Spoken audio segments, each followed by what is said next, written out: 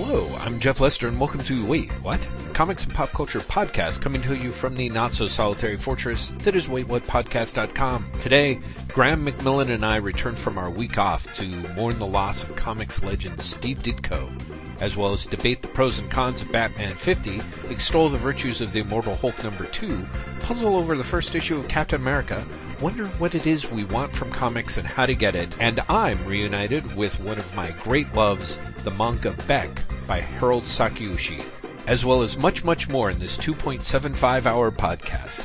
Comments on this episode are available at waitwhatpodcast.com. Send us your questions at waitwhatpodcast@gmail.com, and we invite you to look out for us on Twitter, Tumblr, and Patreon. As always, we hope you enjoy, and thank you for listening. Jeff Lester! Graham McMillan, hello! Hello, and just to give you an idea of how great this recording session is going to be, I hit answer the phone, 3 times before it picked up. I was wondering, I was like, what is happening? Why is it not picking up? Oh, so what I'm saying is this might just be like, hi technology, everything goes wrong. Yes, yeah. Could be. We'll see. I don't know. I mean, it's happened to us before, and God knows, Graham, it will happen to us again. Exactly. That's why we're here. Yes. God knows what knows here for, but that's why we're here. Protecting what's horribly, horribly wrong with us. Indeed. So, hello. How are you? I'm good. I'm remarkably warm. Mm-hmm. But I also feel bad saying that because I also saw on Twitter people being like, it's over 100 degrees for the second day in a row, and we have no power. Oh, God. Air conditioning. And I was like, well, that's much worse than here.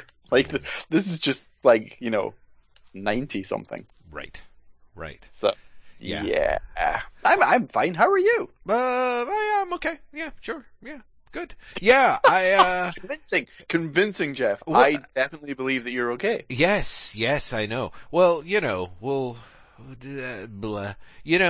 I think this is a fine segue to talk about the fact that Steve Ditko died this week.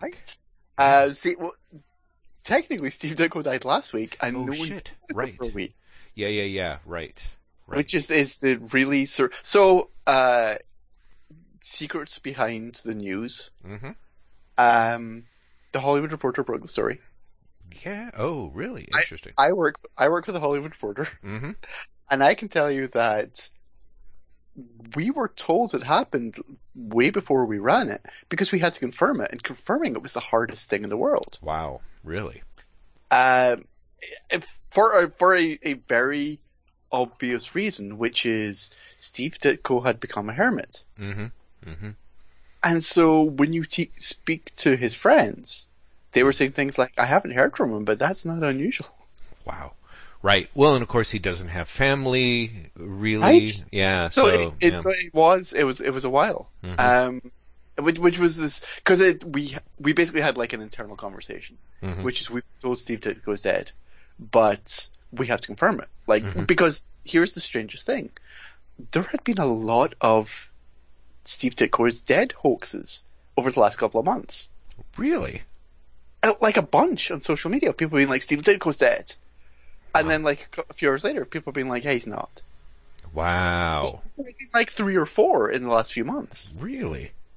Which is very odd, right? Yeah. And so when because this came in, it came to it came into THR. It wasn't a THR reporter who came up with it. Mm-hmm. And so it was he's dead maybe, but we don't know. So don't do anything now, because we're trying to find out what's happening. Mm. But it puts you in this really weird headspace where you're like, wow, Steve Ditko's dead. Maybe he's not dead, but at the same time he is old. Yes. But yeah, right. and you get in this really weird I don't know if you know or don't know, but remember in April there was the Stan Lee story. So it's basically Stan Lee is being taken advantage of by everyone. He has no, all of his caregivers are basically taking advantage of him. Right. And he's not really all there, for want of a better way of putting it. Mm-hmm. Around about that time, and this didn't come through THR, this came I heard this separately and somewhere else, there was a Stan Lee is dead thing which was much easier to confirm Right. because there are so many people around Stan Lee. Mm-hmm. But it's a similar thing where you're like, well, Stan Lee's like 90 odd years old, Mm-hmm. and he's been in ill health, Mm-hmm. and you just get in this really weird headspace of, well, maybe, he's had a good innings if he is dead, but maybe he's not dead, but and it's this really weird thing. So by the time confirmation came, it was this strange thing where people were like, "Oh my God, Steve Ditko's dead," and I felt like I'd already gone through like the Right. You went through all the stages. Yeah. well, but and then in reverse because I didn't know it was happening. Do you know what I mean? So it became this really strange thing. It was very. It is, but here's the thing. It is tragic. It is very sad. It's weird to look back at Steve Ditko's career and realize like how active he still was. Mm-hmm. Yeah. Because he really was like still making comics. Still right making comics. That's right. Yeah. Still doing stuff through his Kickstarter that he was doing with Robin Snyder. Thank you. Yeah. And it was just, I got to thinking, and again, I'm going to talk about Stan Lee for a second, but Ditko made me think of Jack Kirby. Right. Because both Kirby and Ditko had post-Marvel second acts that were creatively fulfilling, and arguably more creatively fulfilling than their Marvel careers were. Mm-hmm. And I would say Ditko probably more than Kirby. But nonetheless. Mm-hmm. I'm kind of like maybe overcompensating for my personal bias there. Mm-hmm. I see. But like Ditko, I think left at the height of his powers more than Kirby did, and I say that as someone who thinks that New Gods is as good as Kirby ever got. Mm-hmm.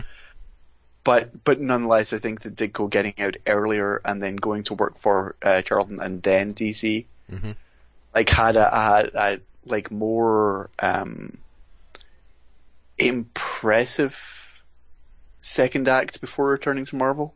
And I think Kirby, I don't know, maybe I'm overcompensating because like you know me, like New Gods is one of my favorite things in comics. Mm-hmm.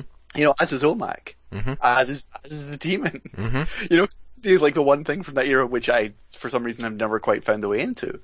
Like his loser stuff from that period as well. Mm-hmm. So maybe I'm completely overcompensating. But like, you look at what Ditko did. He did Blue Beetle, Captain Atom, The Question, and then to DC, and he's like, oh, and here's like the Creeper, and here's Starman, and here's Hawk and Dove.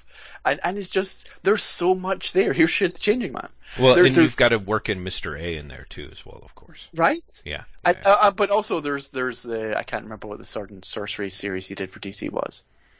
But like there's one of like, and there's so much that he's just like going, oh, and here, and here, and here, and it's just, it's kind of amazing. And then I was thinking, if Marvel's three greatest architects are Kirby, Ditko, and Lee, Lee is kind of the one with the least impressive creative legacy. That's right. Yeah, I agree. Where, yeah, Lee kind of did, the origin of Marvel Comics, and that was it. Yeah. Like, he didn't have a second act. No, well, cause I think that, to me, that really backs up the theory that Stan's first act was basically,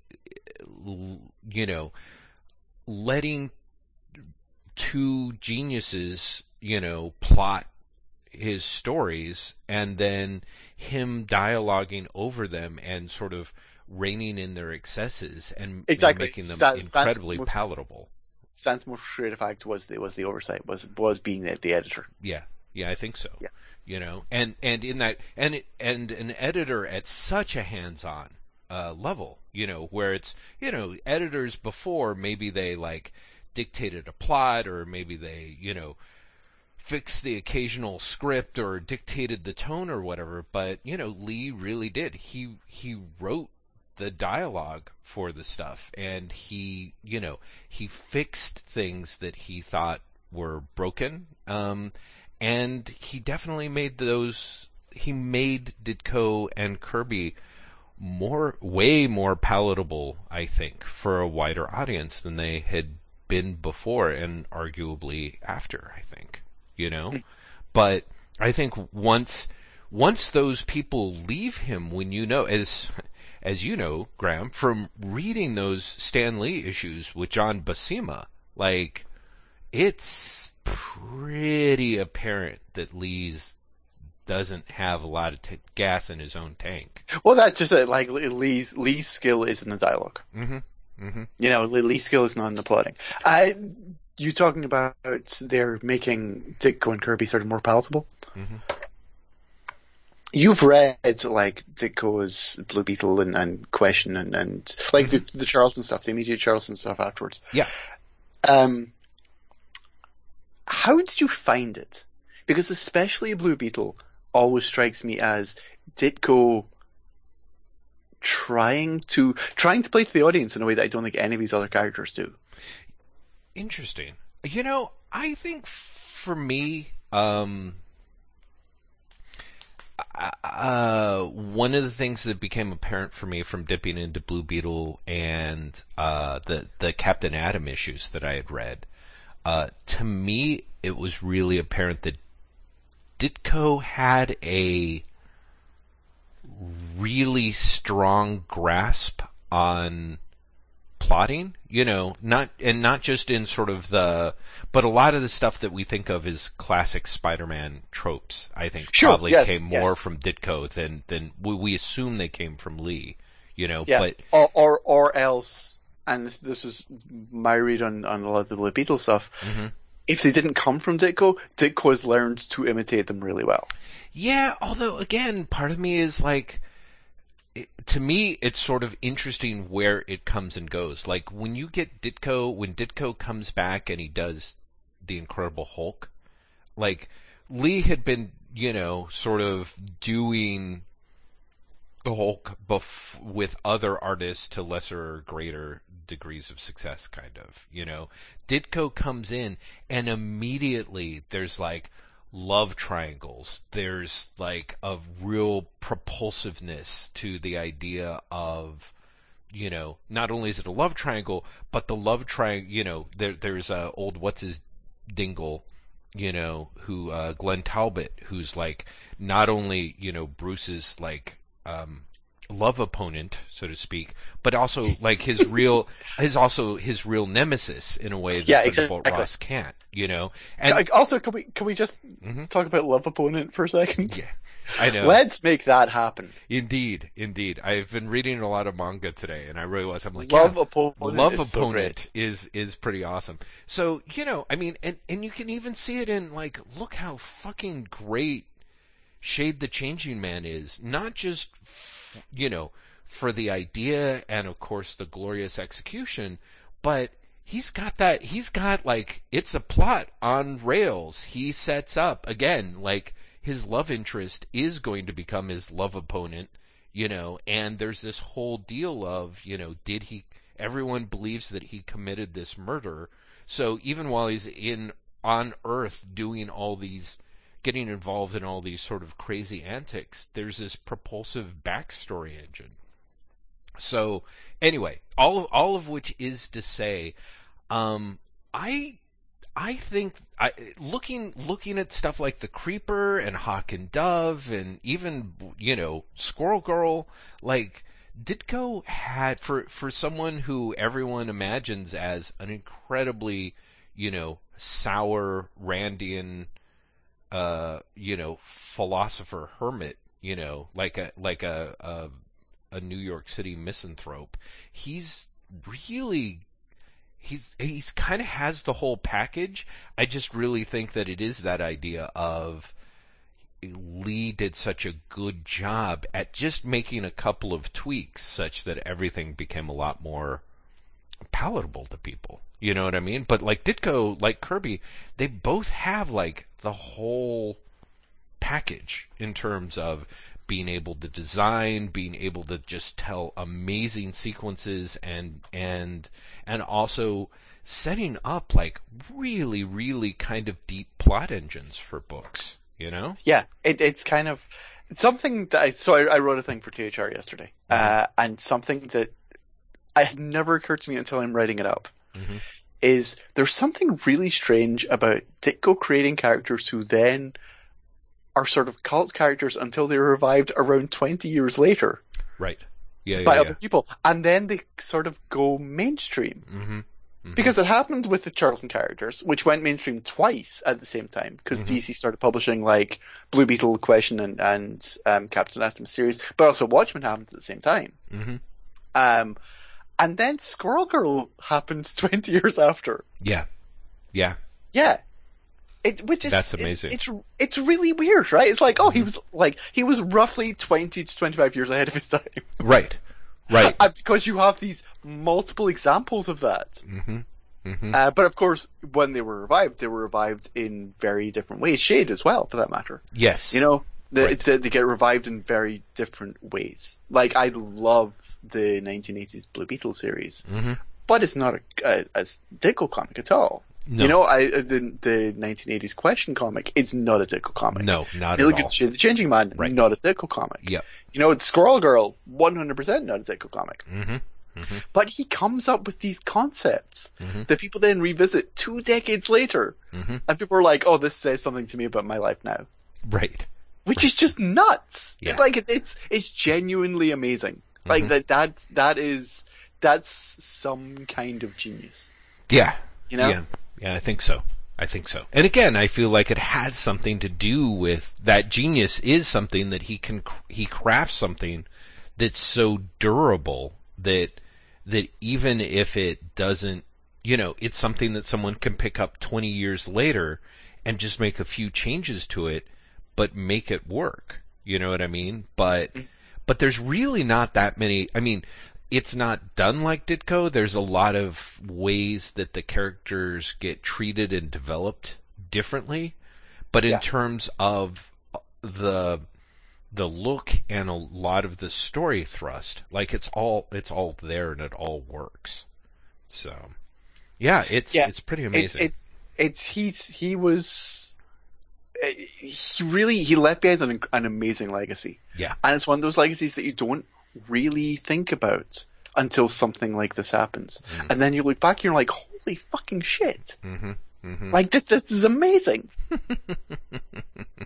Well, no, but really, how often did you, before yesterday, think, yeah, Ditko, right? Wow. Ditko.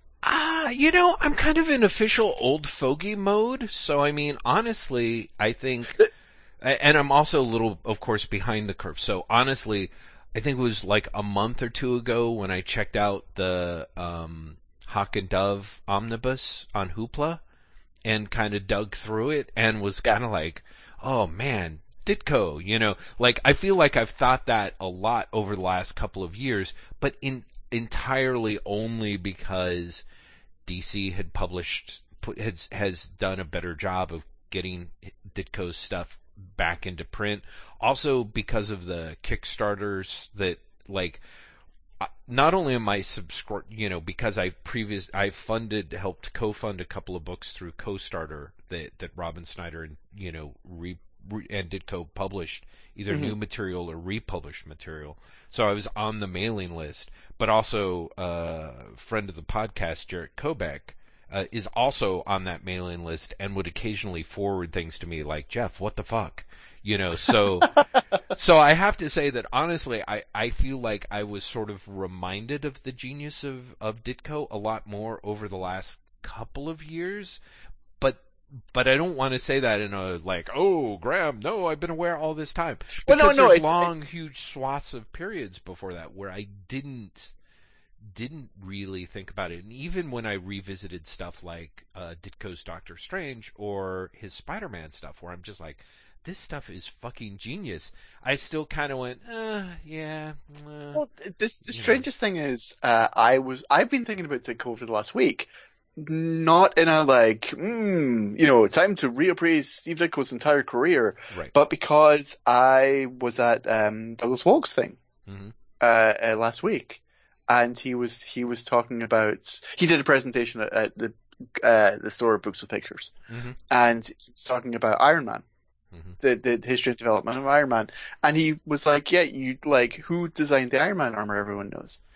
And people were like, "It's Jack Kirby," and he's like, "No." Yeah, Don Heck, who drew the series, no, it was Steve Ditko. The red and gold armor is Steve Ditko. Of course, I should have realized that. Didn't know it, but of course I should have realized it because it's got all the classic Ditko underpinnings. Right? Yeah. And that, but also, and I can't remember if Douglas brought this up or someone else brought this up, but like, Ditko's the one who decided that Bruce Banner turned into the Hulk when he got mad. Mm-hmm. Mm-hmm. So you have Ditko making these like really minor course corrections, which are of course massive. Yeah, just huge. Like Ditko's influence on Marvel beyond Spider-Man and Doctor Strange. That's right. It's really intense. Yeah. And he just, so it's funny. So I was thinking about that, and I wasn't thinking of him in terms of like, Steve Ditko is one of the most influential figures in comics, but literally Steve Ditko is really influential to Marvel, and he never really gets his due there. Oh, like, because just people think of him as like, oh, he did Spider-Man, he did Doctor Strange, the end. Mm-hmm. And it's like, no, he did, like, he really, really was far more important. Mm-hmm. And then this happens, and you're like, oh shit, and he did all this other stuff. Like, you don't get Watchmen without Steve Ditko. Mm-hmm. Like, literally. Mm-hmm. Mm-hmm. It wouldn't have happened because the source characters wouldn't have existed. Oh yeah, right. Well, no, I mean, right. The source characters wouldn't have existed, but I think even more to the point, you just Rorschach, who is such an it's Mr. A, right? But also visually, Ditko like was all about the 9-panel grid. Like Gibbons is on record saying he stole it from Ditko. Mm-hmm. Mm-hmm. Like there's all these things that you're like, oh, that's right. Yeah. He was really fucking important. Yeah. He and was. Again, I know, maybe I am just projecting, but like, I don't think he got his due at all. And in large part because it was really easy to write him off as, oh, it's that crank who now hides away and like doesn't want to talk to anyone. Mm-hmm. Mm-hmm. Well, I think there's that. Again, but yeah, no. I mean, I think there's that. I think there's just a number of. It's been such a long time too. Like, Squirrel Girl aside, like there's still more awareness of like so it's sort of that second or third generation down where like the Watchmen characters have had this whole set of influences. You know what I mean? Just in the sense of like Ditko really is this influential figure, but because he's like quote unquote the grandfather figure, also it's there's a lot of ways in which what Ditko in the end just was doing things that makes no sense as far as American culture is concerned.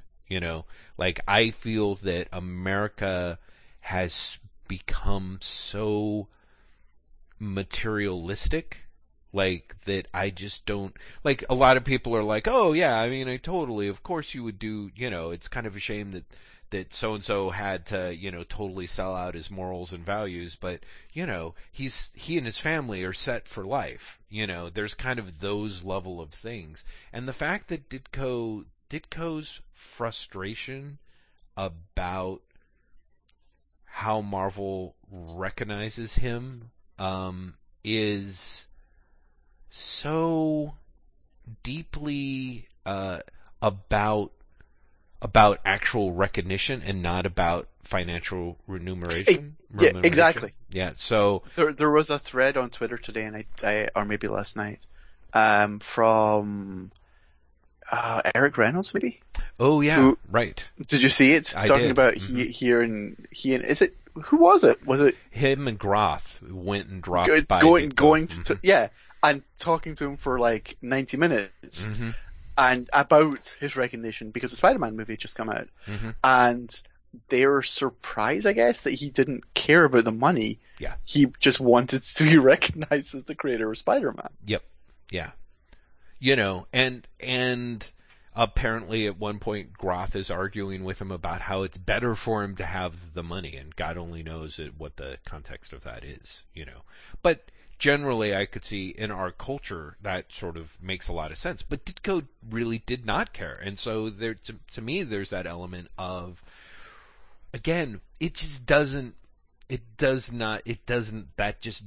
compute for a lot of us in a very easy way. Ditko does not have a palatable narrative. You know what I mean? Like the closest. No, he actively rejects the palatable narrative. Yeah. So I think in that regard, and really, what is the history of superhero comics but palatable narratives? It's kind of really hard for people to kind of get that and back that. And I'm trying to think, I feel like I've heard, there was that other thing, the counter story, which I don't know if has come out on Twitter, but I remember someone being like, oh yeah, I heard this story from, and it varies as who the actual Marvel person is, but it was this story about someone talking about trying to get Steve Ditko to come back to Marvel, and I can't remember. The basic gist of it was, it was Ditko, and he was in his 70s, and his main opposition to the idea of the Spider-Man movie was the idea that he felt the only person who should be playing Spider-Man was him, And I was kind of I just had that thing of oh, that's a really funny story. I'm also kind of I don't really believe it either. You know what I mean? I don't. It's not believable at all to me. Yeah. But I love the idea of the only person who should play Spider-Man is him. Yeah. I genuinely love that. I find that unbelievable as well, but in an entertaining way. Yeah. Well, I guess I find it a lot less entertaining when it's actually, again, being told by Marvel staffers, Oh, yeah, of course. But that, I guess what I'm saying is the story as a whole, I find objectionable, shall we say? Mm-hmm. I find kind of shitty. Mm-hmm. Right. I think it's weird, a weird scoring points, unnecessary scoring points thing. Yeah. But the concept of Steve Ditko saying the only person who should play Spider-Man in a movie is me is great. Right. That one detail is wonderful. I almost wish that was true. Right. And I don't believe it for a fucking second. Right. But I almost wish it was true. Right. Because I just love that so much. Yeah, that idea. Well, and I think that is that thing. Like I said, it's a mixed bag to me in that sense. Because it's such a great story. You're kind of oh, ha, ha, ha. I just don't like it. Unfortunately, I'm one of those people where I'm yeah, it's a really well-crafted piece of propaganda, but it does make me kind of irritable, I suppose. Well-crafted piece of propaganda as opposed to everything else Marvel is doing. How did Marvel not have any sort of response to Steve Ditko's death for 6 hours? How did that happen? Yeah. I mean, that's just fucking shameful. Mm-hmm. Well, I mean, part of me is kind of hopefully when Stan Lee passes, but that's the thing is when you pretend to give a shit, then 6 hours probably seems like an actual okay turnaround because they don't actually give a shit, they got it in the same day, I mean, it's the opposite of giving a shit. Anyone who knew anything would be well, here's a huge sigh of relief, because one of the guys who admittedly was clearly never going to try and fight them in the way that the Kirby estate did or would, but there was always the opportunity, the chance that something might turn around and he might, you know what I mean? So who controls the Ditko estate now? That's actually a really good question, right? I mean, because I do wonder if someone is going to go after Spider-Man now. I don't know. I mean, that's the thing.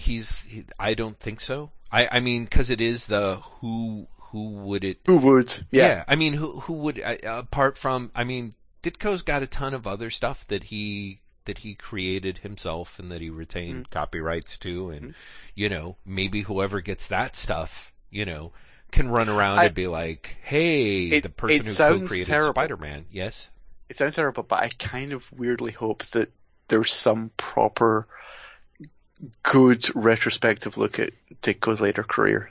Oh yeah. No, do you know what I mean? Like I hope that Snyder or someone partners with like Fantagraphics and does a really good look back with contextualization of the work he's been doing over the last like 30 years. Well, yeah, we'll see. I mean, of course, the one that really comes to mind, of course, is Joe McCulloch, as has that. I think I haven't watched it yet, which is why I feel like an asshole for bringing it up. But you know, he had his Ditko presentation that I think is very specifically the work that Ditko did in the last 30 years. You know, and Jogs has a lot of really brilliant things to say about Ditko's ability to, for lack of a better term, illustrate his ideas. That his comics as a form of, I guess, idea generation, I suppose. So it would be wonderful to see something like that, because as you know, of course, Fantagraphics has a couple of volumes of Ditko's stuff. You know, that's the public domain stuff that he was doing. Yeah. It's got like Mysterious Traveler and something else. But and a lot of this is selfish. A lot of this is I haven't read the majority of the stuff he's been working on for the last, like, you know, handful of decades. Right. And I'd really like to, but I'd particularly like to in a way that made me understand the context that it was created and the context of the subjects it's addressing. Right. You know, and I think that the absence of that is to the industry / medium's loss. Yes, absolutely. And hopefully that will be, I would like to think that it will be addressed in some way, because I think it might be easier to do so now, in a way. Yeah, that's just it. It sounds, you know, really bad, but in the same way that, like, when Prince died, Prince's family were like, oh no, we'll make his work available streaming. Yeah, absolutely. You know, I think it's going to be a similar thing, that whoever will control the Ditko estate, it's going to be more likely to be like, oh yeah, no, you can do a collection of this work. Well, yeah, because they're far more likely to be, you know, sane. Again, friend of the podcast, Jared Kobeck. What's that? I was going to say, you say sane, I was going to say looking to profit off of already existing work. Well, no. But I mean, either way, I think it's still more, it'll be easier, I suppose. Yes. You know what I mean? Yeah. So, more likely. Yeah, exactly. Because again, as I was going to say, Jared Kobeck showed me, he got a letter from Ditko, and, you know, he wrote Ditko, and Ditko wrote him back. And, you know, Jarrett being Jarrett, he's like, I spent hours on this letter, Jeff, because any time I crafted a sentence, I had to literally try and figure out what's the most paranoid way that can be read. Like, he was like, I literally started with the phrase, I believe that you're a national treasure, and then struck it because I realized for someone like Arandian, that was more or less me saying that the government had the right to come in and steal all his work, you know? So he's like, the amount of time that I spent trying to craft a letter that Steve Ditko would find non-objectionable, and it paid off, because he actually has a personal handwritten letter from Ditko in return from just, you know, oh my God, 3 or 4 years Did you see Fred Van Lency's Twitter thread about pissing off Ditko without ever talking to Ditko? No, that sounds amazing. It's when he was doing the comic book history of comics. And during the publication of this, Van Lency's apparently in communication with Dave Sim. And Dave Sim forwards to Ditko the issue of the comic book history of comics about Marvel's creation. Oh boy. And Ditko apparently just writes back and like, I have no interest in this. This is a personal fantasy. And Van Lency's like, what's hilarious to me is he can't have read it because I'm quoting him in the comic. Like, he goes, Van Lency says, I think he literally just saw Stan Lee in the cover and was like, I'm just putting this straight in the trash. But he was like, I was so honored to have like provoked this response from Ditko. And then the kicker is, after that, Sim was like, yeah, and now Ditko is not talking to me anymore.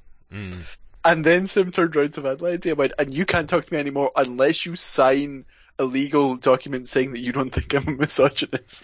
Oh, yeah. Oh, interesting. I'm surprised that he was talking to him before the misogynist petition. So Vadlanti then says, like, I knew he did this, but I thought I'd gotten around it because Sim had initiated communication. Right. And he was like, I thought I just dodged that. And he goes, and I didn't sign the document because A, that's entirely paranoid, and I didn't particularly want to keep writing letters to Dave Sim, and B, I think he is a misogynist. Right. Yeah. Oh boy. Comics, man. Comics. So should we discuss, like, I mean, there's, should we discuss comics? Yeah, I mean, there's stuff to talk about, of course. As you know, Graham. Yes, because Whatnots, Jeff and I emailed earlier this week, and Jeff told me that specifically that he wanted to complain about Batman 50. That was your opening gambit. I think it was. I think it was my opening gambit. No, I know for a fact it was.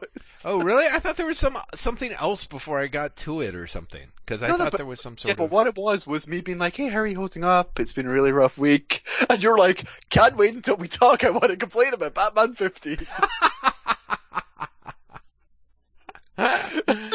Well, which was great because, of course, everyone, Graham wrote back, he's like, I knew you would! And, which I think is interesting, Graham. It just feels like, I don't know, anytime it felt like the sort of thing that was primed for you to dislike. Because it was, mostly for me, because it really reminded me of the I Am Suicide arc, which you really didn't like. I Am Suicide was okay. I mean, it wasn't as bad as I Am Gotham. You say that now, but you were not kind about it when we talked about it.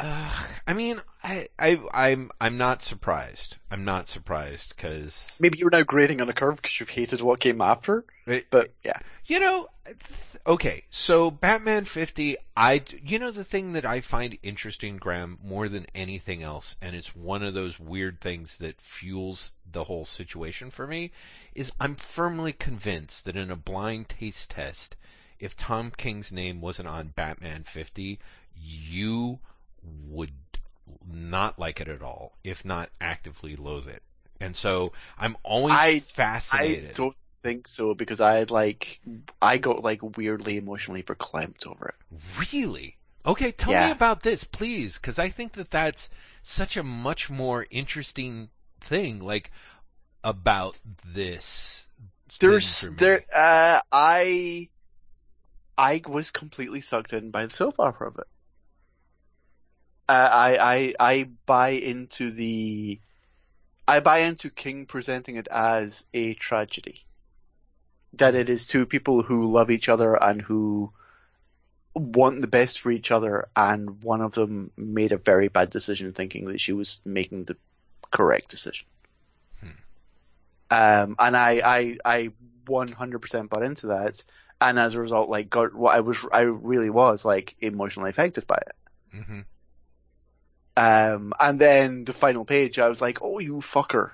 I am sucked in again. Do you know what I mean? It worked on both those levels to me. But no, I was reading the letters they wrote to each other. Mm-hmm.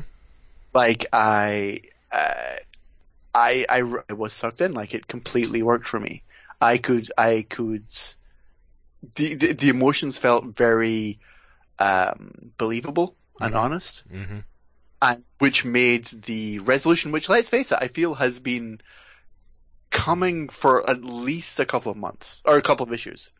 I don't see how anyone could have finished 49 and not knowing this was what was going to happen. Yeah, right. Well, and I think it seems really obvious. But seeing that, there's something about that also added to it.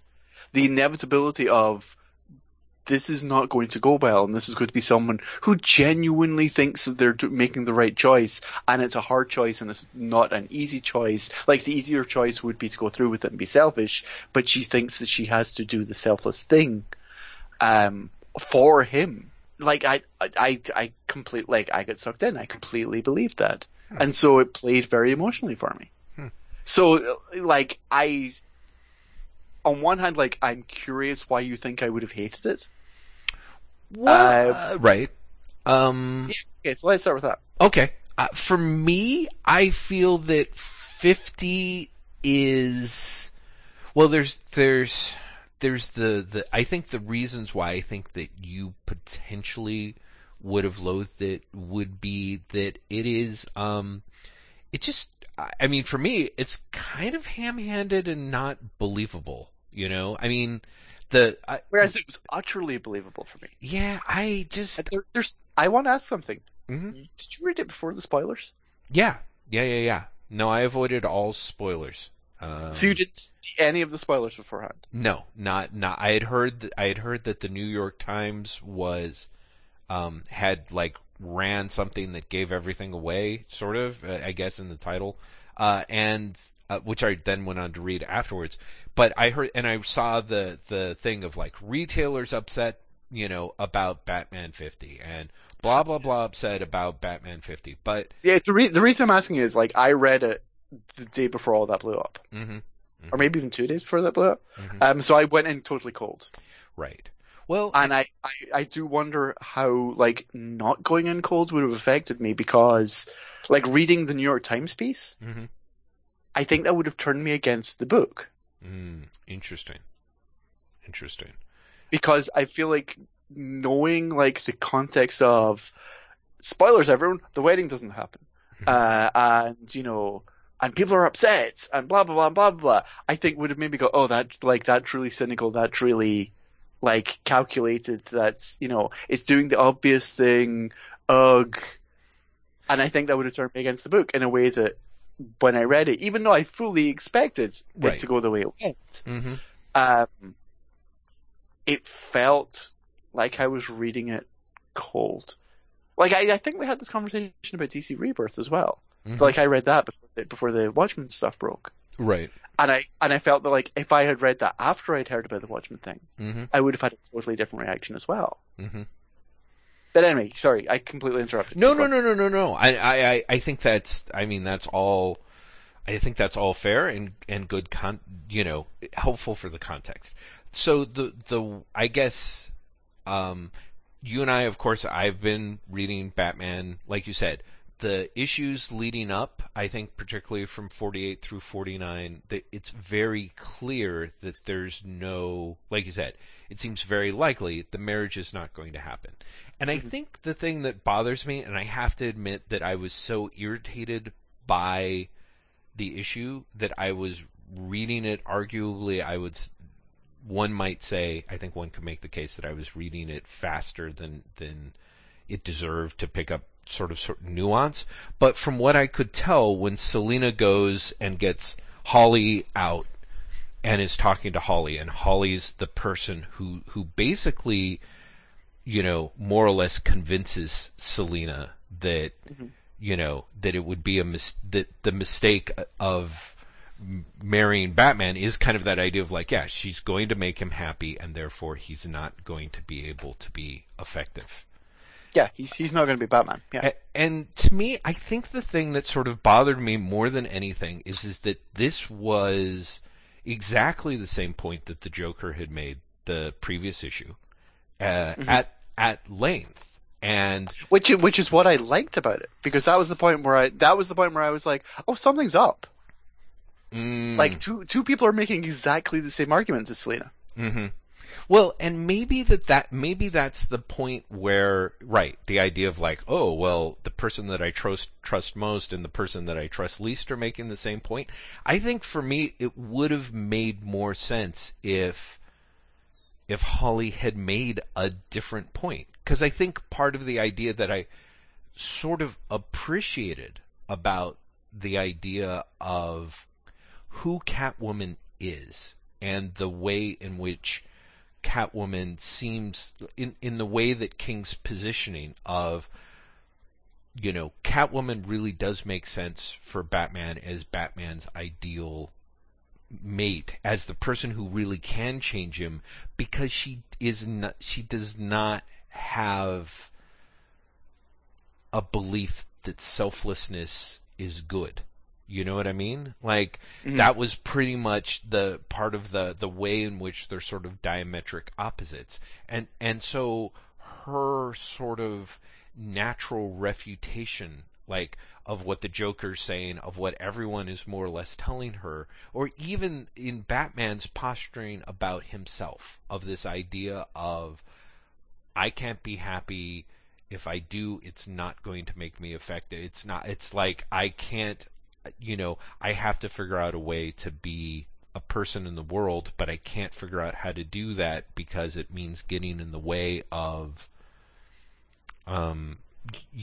essentially achieving, doing what I need to do in the world. Whereas Catwoman is a person who essentially, her creation, she is sort of a cat. Her selfishness is a form of self-actualization that works in the world and changes the world, I suppose. Like, admittedly, to the bend of how she wants it changed, but the idea that it's a different approach to sort of being in the world and making your mark in the world. So for me, it's kind of, I think that her natural inclination to dismiss that belief system is put forward by the Joker and others. To me, the idea that Holly saying the same thing felt really static. For me, I would feel that in order for it to have been more dramatic, it would have been a way to, Holly would have put it in a way that would have made sense to Selina, that it would have been actually something very different about, But it's okay. No. And I again, that's... what's interesting to me as well is, for me, like, what the Joker and Holly are saying are essentially verbalizing something that Selina herself is struggling with. But she manages to reject it all the way up until Holly basically says, "Oh, but you're a good guy now." Mm-hmm. And it feels like that felt like the trigger for me in my reading of it. Yeah. That she is essentially rejecting continually until someone says, "Oh, but you're a good guy now. You care about this." Right. And that is so upsetting to her. Mm-hmm. That she's like, "No, I'm going to do this thing because people are don't believe that I am doing the right thing, or don't believe that I should do the right thing, and so I'm going to make the self-sacrifice." Yeah. Whereas, weirdly enough, again, that's the part where, apart from the fact that the message doesn't really change in any way, and B, that sacrifice so totally falls in line with the way that we would see that sacrifice taking place in like the second act of a rom-com or something, or a rom-dram, that I was like, it didn't feel new, it didn't feel interesting to me. It just kind of, those two factors both felt like it just felt pat. And so that to me really underscored the other pat stuff about it. Like, all of it, the whole, because come on, this issue is calculated as shit. The whole, like, oh, it's the 50th anniversary super big issue, and it's filled with pinups. It's pinups, yeah. But they're thematically joined pinups thanks to King's kind of overriding indulgences. It's honestly, I was kind of like, it's just all a little too Jeff Lobian to me, but without the sort of satisfying Jeff Lobian kind of like, oh, I know what people want, and people want like a double-page Jim Lee reveal of all of the greatest villains, as opposed to, of course, it's kind of, jammed into the last little corner of the last page. But it all feels really cynical, Graham. All of it feels incredibly, it did not feel heartfelt to me at all. When you say cynical, where do you think it's going? Honestly, I feel that it's probably I would think. I don't know. I don't know. If I had to wager a guess, I would wager that it would go to.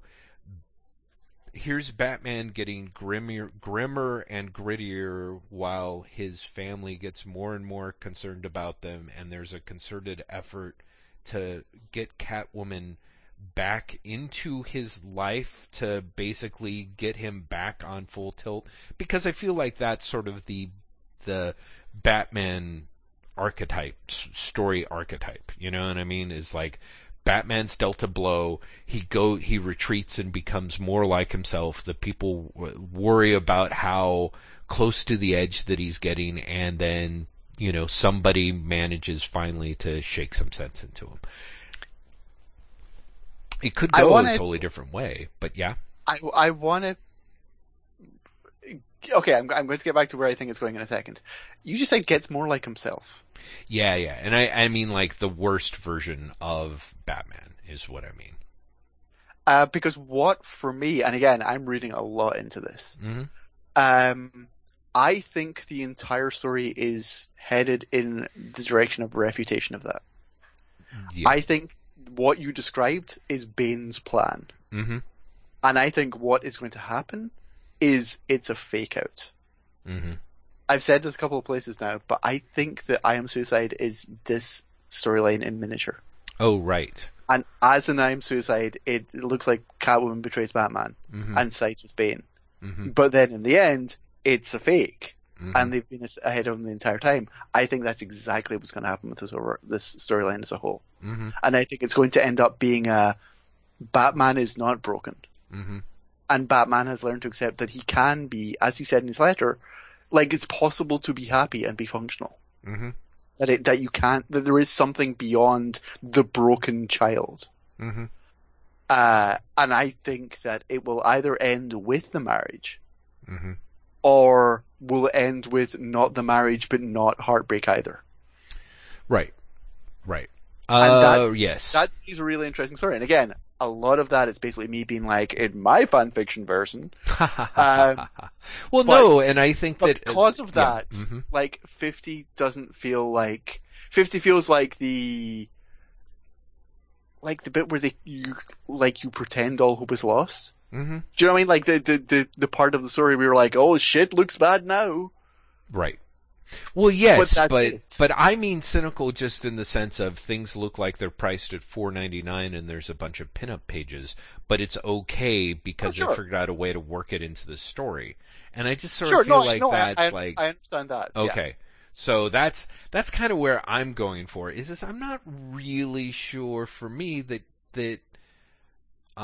like I said, I feel like King is I'm not sure I really trust King, I guess. And this is a thing that comes back to in our conversations. There's stuff here that feels 100%. Yeah. I trust King much more than you do. Yeah. And because of that, like I'm willing to be like, well, in my fanfiction version story, everything ends up in a surprising manner, Jeff, and you're gonna eat your words. Well, and you're like, well, no, but you know what I mean? Like that's utter as an argument. That's a ludicrous. Right. Because it's literally you being like, in my dream version of the story. Well, do you know, like, that's crazy. That's like me saying, like, another comic we talked about in email was like, I was like, I think Avengers isn't very good, and you were liking Avengers. And it's akin to me being like, I think Avengers is really slipping, and it's like, it feels like filler, and it feels like Storm and Fury, and nothing's actually happening. And you being like, but just wait, in my imagined version of issue 6, there's going to be a reveal, though, and it's, it's although no in the email I did not like Avengers. I did I know.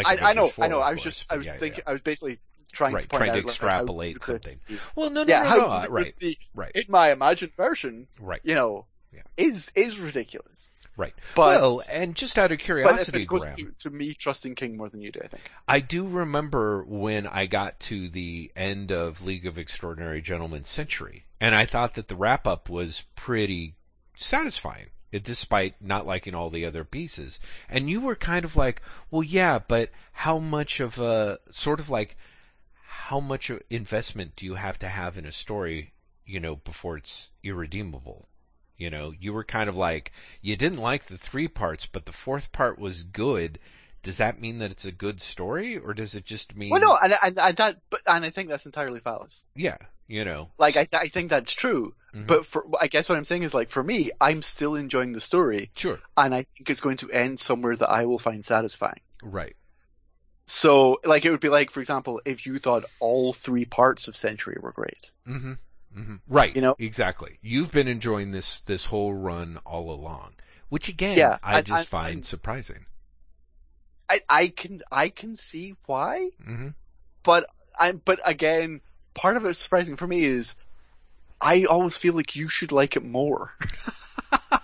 No, but it like I know now not to, mm-hmm. but there's continually parts where I'm like, I am always surprised that you don't like this more, and I can think about, like, again, multiple fan fiction reasons why that is true, mm-hmm. But as surprised as you are that I like it as much, I am as surprised that you don't like it mm-hmm. so much. Right. Yeah, no, I run super hot and cold on it. Maybe at the end of it, when it's all said and done, I'll be like, oh, okay, yeah, that worked for me and it was great, But it's a rocky road because, of course, like I said, for me, there's bits and pieces that I really like a lot, but I also feel like, I don't know, I feel like King might be, like, again, it's that weird. It's weird within the context of issue 50. Like, there's a scene where they're beating up Kite Man, and I was like, ugh, really? And then there's a scene where they end up in, the basically Porky's bar from the Batman. Exactly. And I was like, hey, yeah, I thought that was fabulous. I'm like, wow, And of course, there's times. But it's yeah. But it's also like, the end, the final panel in the issue is everything has been a plot up until now. Like, everything. Flashpoint, Batman is there. Skeets is there. Yeah. Like, how the fuck that is true, I genuinely can't work out. Yeah, I mean, that seems particularly ridiculous. Flashpoint Batman. Right. Yeah, no. That's where I looked at it and I'm like, nah, don't believe. I mean, that's it. Well, that's it. Just, yeah. But it is because I've been enjoying the ride, I'm like, what the fuck does that mean? That makes no sense. I'm looking forward to seeing how he explains it. Yeah. But for you, who's not been enjoying it, you're like, well, like, the confidence that is already shaky is even more shaky now because this is ridiculous. Yep. We both go at it well, that just makes no sense. Right. But you're like, I'm intrigued. From. Exactly. Yes, and I'm very much. You come from. Mm-hmm. You're like, huh? And you're like, no. Yeah. Yep. Yeah. I really do feel like, depending on how you characterize it, King's Batman run has been one long string of me either failing my saving throw, or making my saving throw, depending on whether it's disbelief or illusion. But I'm just like, yeah, no. So yeah, again, I really had that thing of I put it down and just reading some of the letters and the things where it's like about the 6th time where each of them is talking about each other's eyes with just minor variations and how they characterize it that are so importantly, distinctive of their differences. I was just like, ugh, I just can't. It literally was. Like I said, that those, like, I totally fell for this. Oof. Like, I really, really did. Mm-hmm. Bear in mind, I'm also the one who liked Jeff Loeb's Superman Batman right up until the last arc. So. Well, yeah, but I mean, there's kind of a thing of Superman Batman is, as much as it drives me, as much as the shit that Loeb does in there is ridiculous.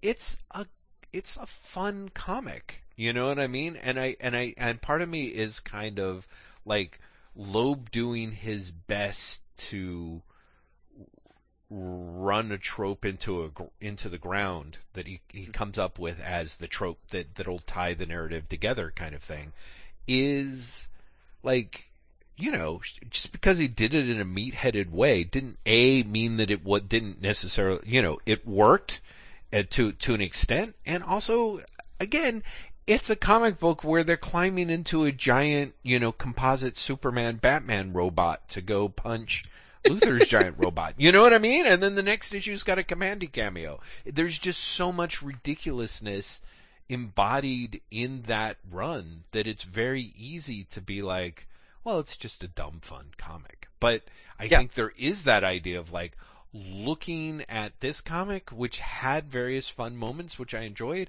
but generally, again, I was just like, no. So, anyway. I was going to give you this, but this, like, I'm not even sure this really goes towards your point. Right. King is a writer who, like, is wildly uneven in tone. Mm-hmm. Like, within the same issue is wildly uneven in tone. Yeah.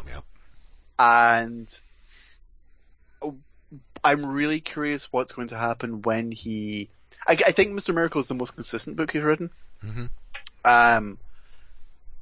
But his Batman in particular does go from, like, here's the deeply emotional stuff that you're, I guess, supposed to take seriously. Right. But then on the next page, here's Kite Man. Mm-hmm. And then, or like when the comic fucking started, here's Batman riding a plane into the water by standing on top of it with reins. Mm-hmm. And I get the feeling that King is like, no, Batman can withstand all of this because Batman is such a strong character. And that might be true, but if I were not so forgiving of, if I was not enjoying the writing so much, if I was not enjoying the emotional arc of this so much, if I was not enjoying the tricks, like I appreciated the final panel of 50. I did. I was like, oh, like you're playing a trick. Sure, I want to see where this goes. But I guess what I was saying, like, if I'm not enjoying it so much and I was not as forgiving, I think things like how uneven the writing can be in terms of tone would stand out a lot more. So yeah, I think, like, I see a lot of your problems with King overall and with King's Batman in particular. But it's like I'm still enjoying it so much that I'm like, I'm willing to forgive that. I'm super curious what happens with Heroes in Crisis because, as I've said before, I think I'm either going to love it or I'm going to hate it, and I think that might be the book that like breaks my King fandom. Yeah, and I have to admit, there's part of me that is a little worried about that. I mean, for you and I think generally. Why for me? Like the word, I've survived Identity Crisis, Jeff. Well, yeah, but I mean, you survived Identity Crisis, but not for, how do I put it? Like, you were, you didn't really become exactly.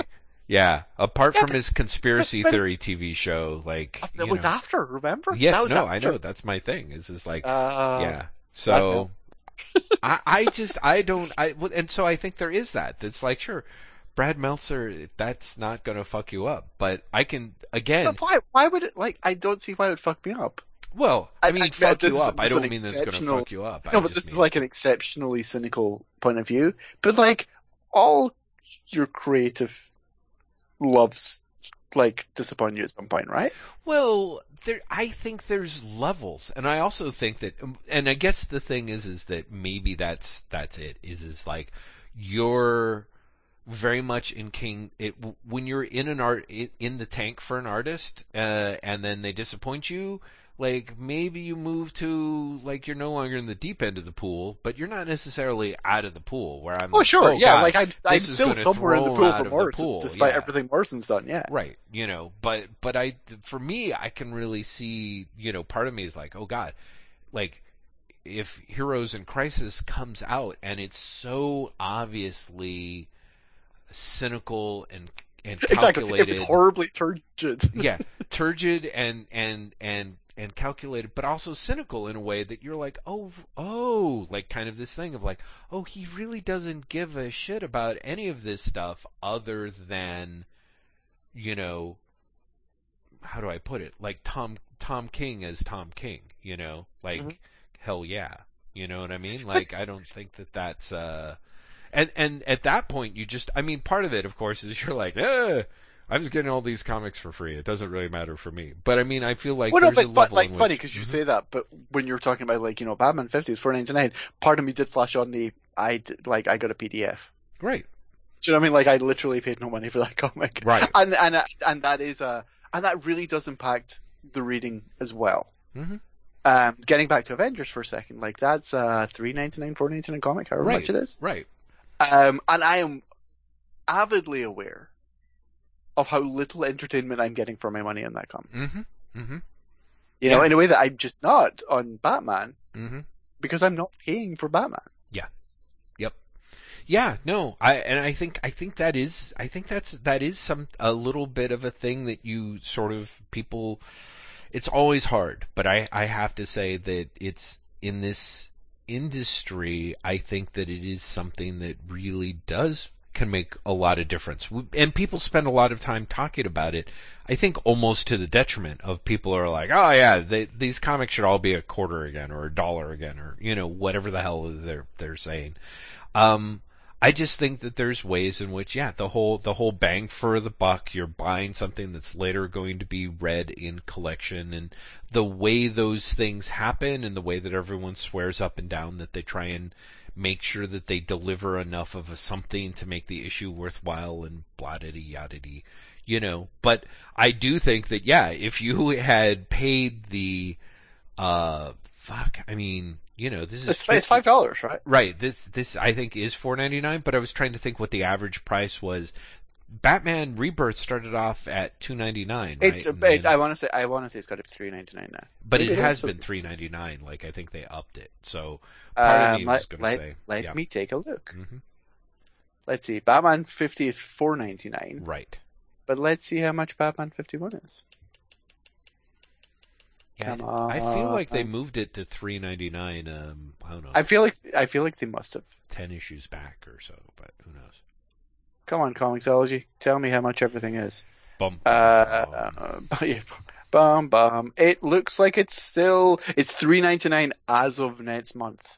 Oh, okay, so it's been $2.99 up till now. It's $2.99 up till now. Right. So basically, the person who spent, let's say $150 by the time that Batman issue 50 rolls out, is, again, there's that idea of like, if you're on the fence like I am, I mean, I'm not, it's not like I'm going to be, like, I was burned, but well, yeah, but I can see where other people me is also might be. Like if you're 50 issues in, like, I can't understand why are you still paying for this 50 issues in? Mm-hmm. Like, the idea that you will 50 issues in and be like, I've just realized I've wasted $150 seems insane to me because it's 50 issues. Yeah. Do you know what I mean? Like, I can understand giving it like, even a year. Mm-hmm. Like, even 12 issues. Right. But 50 issues? Well, which is 2 years of a book. Oh, sure. But when I said a year, I meant 12 issues. I was really thinking in terms of like 10, 12 issues. Right. Because honestly, I think if it takes you 24 issues to decide you don't like a comic, you must have enjoyed some of it. Otherwise, you have A, too much money, or you're a masochist. For me, a little column A, a little column B, certainly. And a little bit of column C. Really, no, there is a little bit of... How many comics do you read 50 issues of that you don't like? Like, I just come to it as life is too short. Like, there's things I want to read. Sure. No, I agree. Read yeah. 50 issues of something you don't like? Well, I mean, I think that is the grand question haunting the American comics industry. And B, I say there's ways, personally, I think that someone could be like, if you're intrigued enough by King's question and you want to keep reading, like, I can see where the idea might depend on how satisfactorily he answers that question, Mm-hmm. And I can see where someone was like, it wasn't worth it to me up until the last piece, or that last piece ruined everything for me if you're on it. I mean, clearly, like I said, there's parts about King's Batman run that I've enjoyed a lot, and the art is great, and it's so part of me is kind of like, yeah, this is worth continuing to I also kind of have a thing of like, I don't think that I'm ultimately going to be happy with it, but I mean, the problem is I honestly can't believe you're still reading it. Yes, for exactly the reason we're talking about. Yeah. Because I think you're so like, I don't think I would like it. And part of me is like, Jeff, you have Hoopla. Why don't you just stop reading it? Like, stop banging out and then read it for free on Hoopla when it's done. It's a good question. And I have to say that there is something where it's like, I subscribed to it back when it was, I don't know, at whatever point that I did, and then I got behind, and now I'm up to date. So I'd have to do the classic, like, well, I could quit my subscription and then wait for whatever it is, the 6 months to a year, and then read it in trades. Absolutely. I feel like there's other stuff that I could do that with or don't, but I don't know. I mean, again, part of me is like, there's stuff that I enjoy enough where it's kind of like, this is the parts that I do like, I like a lot, which I feel like I'd never get quite enough credit for, and the things that I really don't Jeff, like. Congratulations on liking parts of the comic. Well, thank you, Graham. Thank you. Because you really do kind of have the, like, oh yeah, I won't understand if you're such a rabid, like, but it's not that I'm like, why are you a hater on buying this comic? Yeah. I'm literally saying, if you don't really like it, why are you buying this comic? Well, and again, part of me is like, the parts that I do like, I like a lot. The parts that I don't like, I don't like a lot. But I think that there's something to be said for, stuff that agitates you can be sort of worthwhile, especially because it's at such low stakes levels of frustration. You know what I mean? Like, I'm never going to, oh shit. I was just like, oh my God, I totally have to start the GoFundMe to, redo these first 50 issues of King's Batman, right? Like, I've got to totally try and get my get a hold of that remake The Last Jedi money. Yeah. I mean, that's the thing. Is like, here's like, you totally could just by redialoguing it in Photoshop. Well, see, but it's going to be much cheaper than remaking The Last Jedi. No, I'm still going to need millions of dollars to get this accomplished. I still need 200 million. Yeah, I need to, because that way DC will know that I'm serious about it, So yeah, no, it's but that's my thing. Is part of me at the end of the day, I'm like,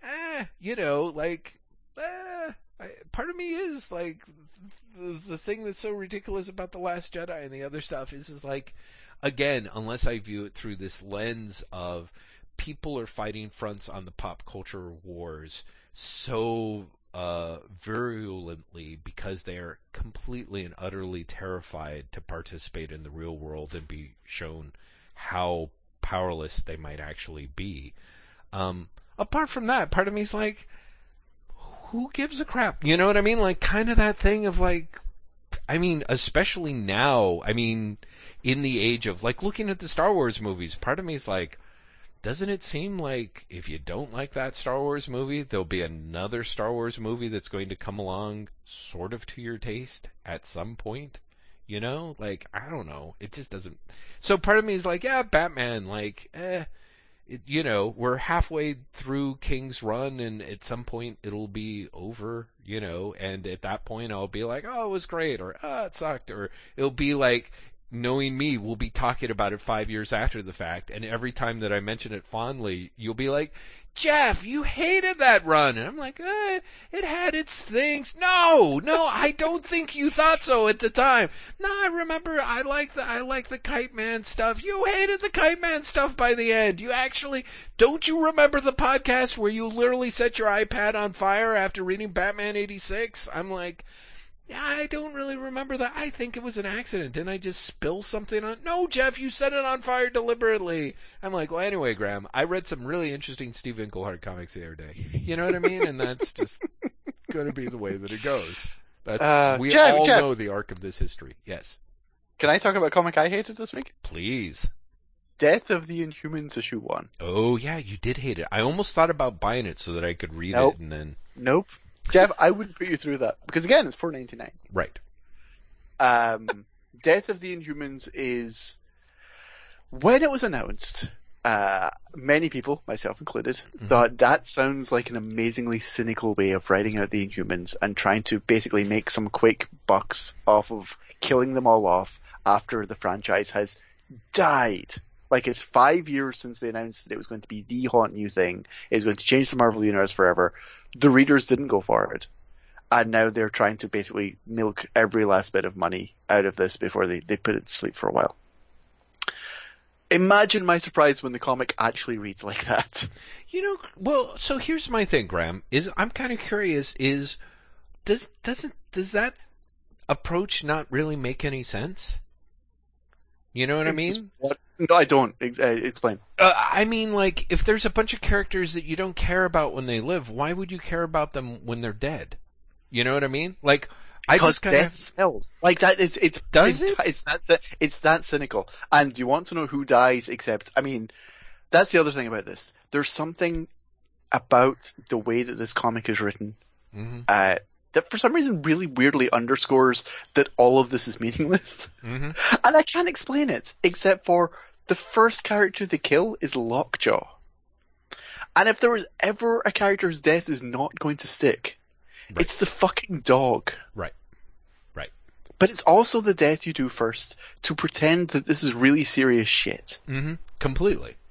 Like, it really underscores how cynically this is put together, and also how meaningless the entire thing is. And it's just someone on Twitter likened it to a Wikipedia entry that had basically become sentient and and that's pretty much what it reads like. Wait, sorry, a Wikipedia entry that became sentient and what? Evil. Okay, that's really funny. That is really, really funny. And that's actually what it reads like. Wow. It also reads like Donny Cates, who's writing it, might not have read like the Inhumans comics that they just finished that people liked. Like the Saladin Ahmed, Christian Ward's Black Bolts, and Al Ewing's Royals. It kind of reads like he didn't read those. It's such a weirdly temporary comic. That nonetheless is like, no, but I've got to be important. I'm killing people. Right. Do you know what I mean? It's like, did you read Death of X when it came out? No. It was the prelude to Resurrection. It was prelude to like relaunching the books. And it starts off with like, oh shit, it's really serious. They've killed off Multiple Man. Right. And it's like that. Like, this is killing off Multiple Man. And bear in mind, Multiple Man literally just launched a new series less than 2 years after Death of X came out. Because that's the way these things work now. Yeah. And so it's like, why would anyone care about this comic? This comic doesn't even feel like it's being cared about by the people making the comic. Right. Yeah, I don't know, man. I mean, part of me is kind of like, yeah, I like you said, it's amazing that it is exactly as cynical as you thought that it would be. But I think really, in a way, it's a miracle that all comics, I guess, aren't like that. You know what I mean? Like, of course, part of me is like, oh yeah, Marvel's Death of the Inhumans. I just feel like there's a weird way in which, I don't know. Like, Marvel's whole handling of the Inhumans has been cynical from top to bottom. I mean, like, yes. Like, you know what I mean? Do you remember the whole, like, it's Game of Thrones in the Marvel Universe. Mad Fraction has come up with a great idea. Only joking, he's fired off the book. Charles Soule has come up with a great idea in the 3 weeks since he's taken the book. Yeah. No. I mean, and of course you point out, like, Fraction was gone after issue 2. And his opening gambit is killing off Karnak, right? So right off the bat, it's all cynicism and death. So at the beginning of things, so the whole idea that at the end of it is all cynicism and death at the end of it, it's like, it's fine. And again, like you said, it's like, it's IP. Those characters are gonna stick around. They'll come back in some other way, in some other permutation. And like, there's something about the first issue that just makes you think, oh, they're back by the end of the series. Right. They might. Do you know what I mean? Sure. Right. Like, literally, the end of the series is like, the new Inhumans are born. This time, Lockjaw is a puppy. He's going to cutely teleport everyone. Yeah, maybe I can. Like God knows. I remember the whole like Fear Itself, and the Fear Itself follow up was like, just kidding, Fear Itself, the aftermath. No, but that's true. They were like, Thor is dead. Netsmod, Thor returns. Yeah, exactly. It was like, You're no, like, oh, not how? Bucky. No, not Bucky. Don't worry about it. Yeah, no, it's fine. Like literally. Yeah. Every time you bring that up, I always remember the interviews where Tom Brevoort or Matt Fraction are like, no, the entire thing is everyone knows they come back, so it's a subtle commentary on that. And it was like, nope. No. Right. Nope, it's not. Yeah. Like, bless you. Yeah. No, exactly. So part of me is kind of like, yeah, I don't, it's bleh.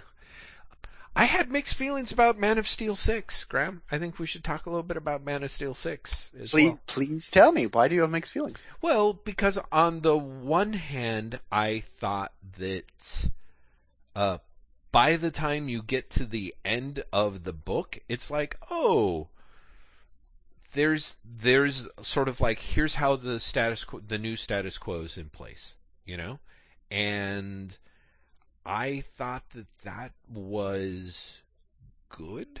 And I also, again, like the way that Bendis's characterizations of just about everyone were really strong and enjoyable. Like I'm like, oh, I like this little scene. Like I like this bit with Clark and Lois. I like this bit with Clark and John. Oh, I like, that they come up with a way to get rid of Rogan, Zargar, Hugo, Nagats,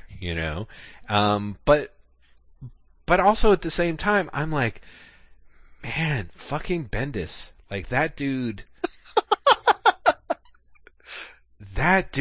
I gotta tell you, I am just stunned. I'm impressed that a guy who is such a huge name in the comic book industry is so sloppy and first drafty with his stuff. Like it is amazing to me. Like just the fact that the whole issue has, it's like this guy who of course keeps like, I don't know, is like, has Superman at his mercy, but then runs off because he's a tactician, whatever the fuck that means. And then there's this big fight scene with him and Superman, and it basically gets resolved by Kara showing up. Again, full spoilers, everyone. This is our full spoiler episode. With the Phantom Zone projector and knocking the dude into the Phantom Zone. And I'm like, oh. And then I was like, why did Kara have to do that? You know what I mean? Like, and because Superman's off his game. Ugh. Because the entire series is Superman is actually really fucked up because Lois and John are gone, and that's the inciting incident for Bendis' run, not the fucking whatever his name is, Rogal Zar. Is that his name? I honestly don't remember. It's really close. It is like Rogan Zargash or whatever. But no, that's like the entire thing is Superman looks like Superman and he's trying to do Superman stuff and he's trying to be Superman, but he's really fucked up because Lois and John are gone. Mm-hmm. And then he's really fucked up because the destruction of the fortress means that he can't talk to them anymore either. Mm-hmm. He can't get in contact. Right. So he's just off his game. Yeah, didn't work for me. Did not work. I think I see your point, but for whatever point, for all the various other reasons, I'm like, yeah, maybe that's it. Well, no, but that's the thing. Like, if it doesn't land, it doesn't land. Do you know what I mean? No, like, but that could be because if you can talk but if you can talk all the way through it, and you're like, sure, I guess, but it didn't land, mm-hmm. then it doesn't work. Mm-hmm. Do you know what I mean? Like, I understood it, or that's my understanding of it. Well, no, which I think is good, and one would say that unless I missed it, which is quite likely, I didn't feel like there was. You're absolutely right, and that's the way that Superman sees himself and narrates that as very much in the issues leading up to it. But yeah, well, anyway, honestly, part of me also was really annoyed that it took me like 4 issues to realize that Rogan Zar. What the fuck is that guy's name? I gotta look it up. We are actually going to have to look it up, aren't we? Rogol Zar, or Zare, Rogol Zare is, he's got Arcane's head on him. You know what I mean? From Alan Moore's Swamp Thing run, you know how Anton Arcane becomes like that. That didn't occur to me at all, Jeff. Okay, but you do see what I'm saying, right? I'm kind of like, that's not even really subtle at this point. They just I guess. Yeah, dude. All right. Well, I'll have to find since I put together some show literally, notes. I'm looking it up right now. Mm-hmm. But you know what I'm saying? Like during Moore's run, when like Arcane becomes way more insectile, and he kind of gets that like he basically develops the bald head and the weird eye mismatched eyes, and then the big hair lip razor teeth thing. I'm honestly trying to find an image right here and utterly failing. Yeah, it makes sense. The internet is not being kind to me for this. All right, let's see if I. And really, I'm just looking for something that looks like Rogol Zar. Yeah, there you go. Yes. Okay, I think I've got it. I think I found him. I mean, sure. Honestly, Rogol Zar looks to me more like Swamp Thing with teeth. Well, so yeah. I guess that connects there. Oh, okay. Hold on. Let's see if you've got. Okay, so here's a piece. This was my very first result on my first Google search. Wait, are you sending it to me right now? No, but via Gmail, because I know I should do it via the Skype. No. Send it to me this way, and I will look at it and see if I'm convinced. Anyway, your point is what? That you think they're copying it? Oh, no. I just found it I just found it distractingly derivative. But yeah, so whatever's going on there, it baffled me. But it's not like he's the most unique looking villain in the world. Well, yeah, exactly. So that's probably not a problem. I don't know, man. I ultimately we'll see where it goes. Like on the one hand, I enjoyed. Yeah. Oh, wait, Yeah. hang on. It's just come through. Yeah. Let's see. No, because he just looks like Swamp Thing with a bad eye and teeth too. Well, no, exactly. Yeah, sure, exactly. But I mean, that's the thing. He looks more like once you take the bad eye and teeth thing and you move it over. Oh my god. Sure. Man. Oh my god. I'd like it.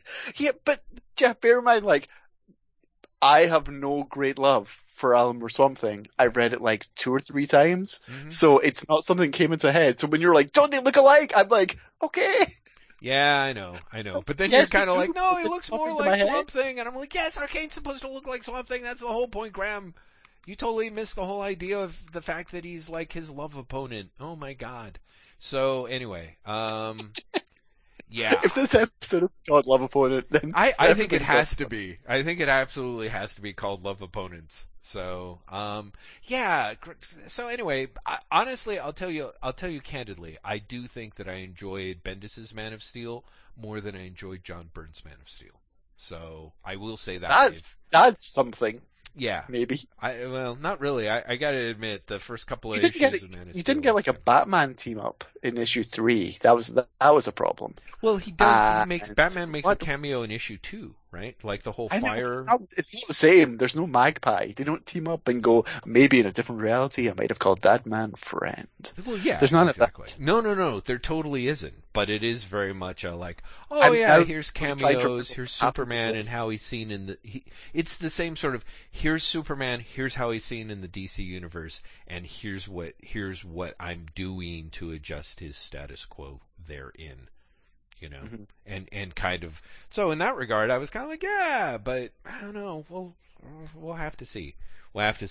I mean, I just basically I made it through a bunch of DC books. Like I bought a bunch of DC books this week, and I think the only one that really fried my burger was Catwoman #1 by Joelle Jones, which I just thought was so goddamn lovely looking. It was right. You know, that was it was like this is just a great comic. Yeah, absolutely. So you know, that was what worked for me. And then, of course, I want to say that on the Marvel front, we should both mention that Avengers #4, of course, we were both kind of definitively nonplussed by. That being said, Immortal Hulk issue number 2 was fabulous. So right, yeah. Immortal Hulk is a really good comic, and you compared it with Wrath of the Spectre, right? Yes, yeah. And that is a very I'm not sure it plays for issue 1, but issue 2 definitely feels like a Spectre story. Exactly. The ending of issue 2 was like, holy shit. Yeah, that's like, that really rang the Fleischer or Perros Spectre chimes. It was, and I love the super subtle drop of the larger mythology that Ewing works in one fucking line of this comic. Yeah, right. About the person below, when the kid gets his first gamma treatment and just before he dies. Mm-hmm. There was what the fuck is that? It, like the Batman thing for me. What the fuck is that? Yeah. Like, I don't know what that is, but I really want to know. Well, see, that's it. The person below in the green door, it's kind of, because we saw that Ewing had dropped a reference to the green door, I was kind of like, oh, okay, this is, and I did have this thing of like, this is going to go somewhere. This does have a larger, pointing to a larger underpinning, which I think is also a really good, strong idea, because in the sense of, because there is that thing of like, 2 was great, but it's that idea of like, well, surely he's not going to do another 10 issues of this. And just the fact that he seeds something in that suggests that, no, this is going to, that there's a larger dynamic and framework that's going to be in place and explored is great. There's an interview with, oh god, I can't remember what the name of the podcast is. Al Ewing did an interview with a podcast, and I honestly can't remember what it's called, this week, where he's talking about Immortal Hulk. And it's predominantly a podcast about Immortal Hulk. And he basically drops that in there. That it's not, that where the book goes is significantly stranger than where it starts. Yeah. And that basically he handed in the pitch for the series, and the feedback was, no, do more. Push it somewhere else. And he was like, yeah, by the time you get to like issue 5, it's a significantly stranger comic. Yeah. I very much believe that. I'm totally there for that. Do you know what I mean? It's like, yes, I want to see where this goes when it gets creepier. Because issue 2 was creepy as shit. Yes. No, it really is. Issue 2 was really, really creepy. Yeah. And I liked that a lot. It really worked for me in a way that, there's so many other Marvel comics don't these days. But I thought that it really, really worked. Yeah, I think so as well. So talking about Marvel books. Yes. What did you think of Ta-Nehisi Coates' first Captain America? Well, I gotta tell you, Graham, at first I wasn't gonna buy it. And then I was kind of like, oh, I should buy it so we can talk about it on the podcast. And, I had started reading Coates' Black Panther, and it's something that I keep meaning to come back to, because I thought the first couple of issues were not really, I thought they were kind of ponderous, basically. So I'm like, okay, well, he's been writing comics for a couple of years now. There was some sort of rumors behind the scenes about this one that I wasn't entirely sure about. But I was like, okay, like, also the fact that Coates had made it a point to write such a mission statement about the book. I was like, okay, it seems to me that I have enough faith in Coates, that the idea that if he says that he's really taking this seriously, and the idea of writing Captain America and writing sort of the Captain America, and what, Coates writing about what America should be or is or could be, I thought I figured it'd be worth a go. I thought that the book was kind of a mess. I thought that Lino Francis Yu made some really, as I find sometimes with you, made some really bad storytelling choices that I thought hampered my enjoyment of the book. Like one of the early scenes where it's Cap versus the squadron of Nuka-likes, suffers tremendously from not really being able to define how many characters Cap is up against and why, So, so I was like, that was a very long issue that was incredibly ponderous and dull. And honestly, as someone who has still only read like the first few issues of Secret Empire, I was like, so they're going to lean into, I guess it makes sense that they're going to be like, yes, we really have to deal with the fallout of Secret Empire. And part of me is like, is that a good idea? Because I was reading it being like, in a way, part of me is like, I don't know how to describe it. Like, normally I would feel back in the day, part of me is like, yes, one of the things that's important when, comic book writers or artists, when a new creative team comes on, is they try and figure out ways to handle what the old team has left behind for them. Yeah. And so part of me is like, I should respect that. But I have to say, like, one of the smartest things that Ed Brubaker's run on Captain America did was really totally ignore the 20 or so some odd issues that came before it by people like Chuck Austen and the Books of Magic guy. John Nierenberger. Yes, thank you. I knew that I was going to screw that name up, so thank you for coming in there.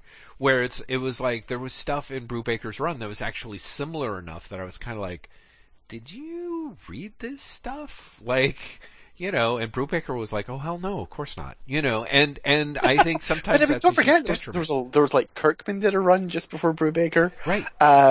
It's Robert like Morales did a run. 4 issues. Yeah, Morales, like it's 3, 4, 5 issues of stuff that was all kind of junky. You know what I mean? And no offense to them, they were all trying to figure out a way to revisit Morales' run. Ugh, really? No, really, seriously. All right. There's golden down their hills, Jeff. Okay, I will take your word for it and hunt them up on Marvel Unlimited. So yeah, part of me is kind of like, okay, so here's here's everything that's set up, and it's kind of like it opens with a bravura action set piece that I did not find especially bravura. There was, basically, I was kind of like, that was disappointing and sucky. And did you feel differently? No, I'm really glad you're saying all of that, because I thought it was a surprisingly dull, underwhelming first issue. And I've seen so many people be like, this is so exciting. And I was like, I've read a fucking different comic from you guys. Yeah. This feels like a misfire. Yeah. Like, I can see this book being good 4 issues in. Mm-hmm. But this issue feels super badly paced. Yeah. It feels like nothing is happening beyond characters are going, I will do something later. I will also do something later. Mm-hmm. Just wait until issue 3, then I'll do something. Right. And I was like, this is bad. Mm-hmm. Mm-hmm. Yeah, no, I felt like there were lots of little. I thought there was a lot of stuff in there that I'm kind of like, I mean, again, and this could be because I remember with Coates where his first 2 issues of Black Panther I was like, oh, I see what he's doing, and what he's doing in theory is interesting, but in execution, it's just kind of dull. Like it's. Well, I honestly think like down the line it could be great. Mm-hmm. I guess. I mean, sure. But this was like this.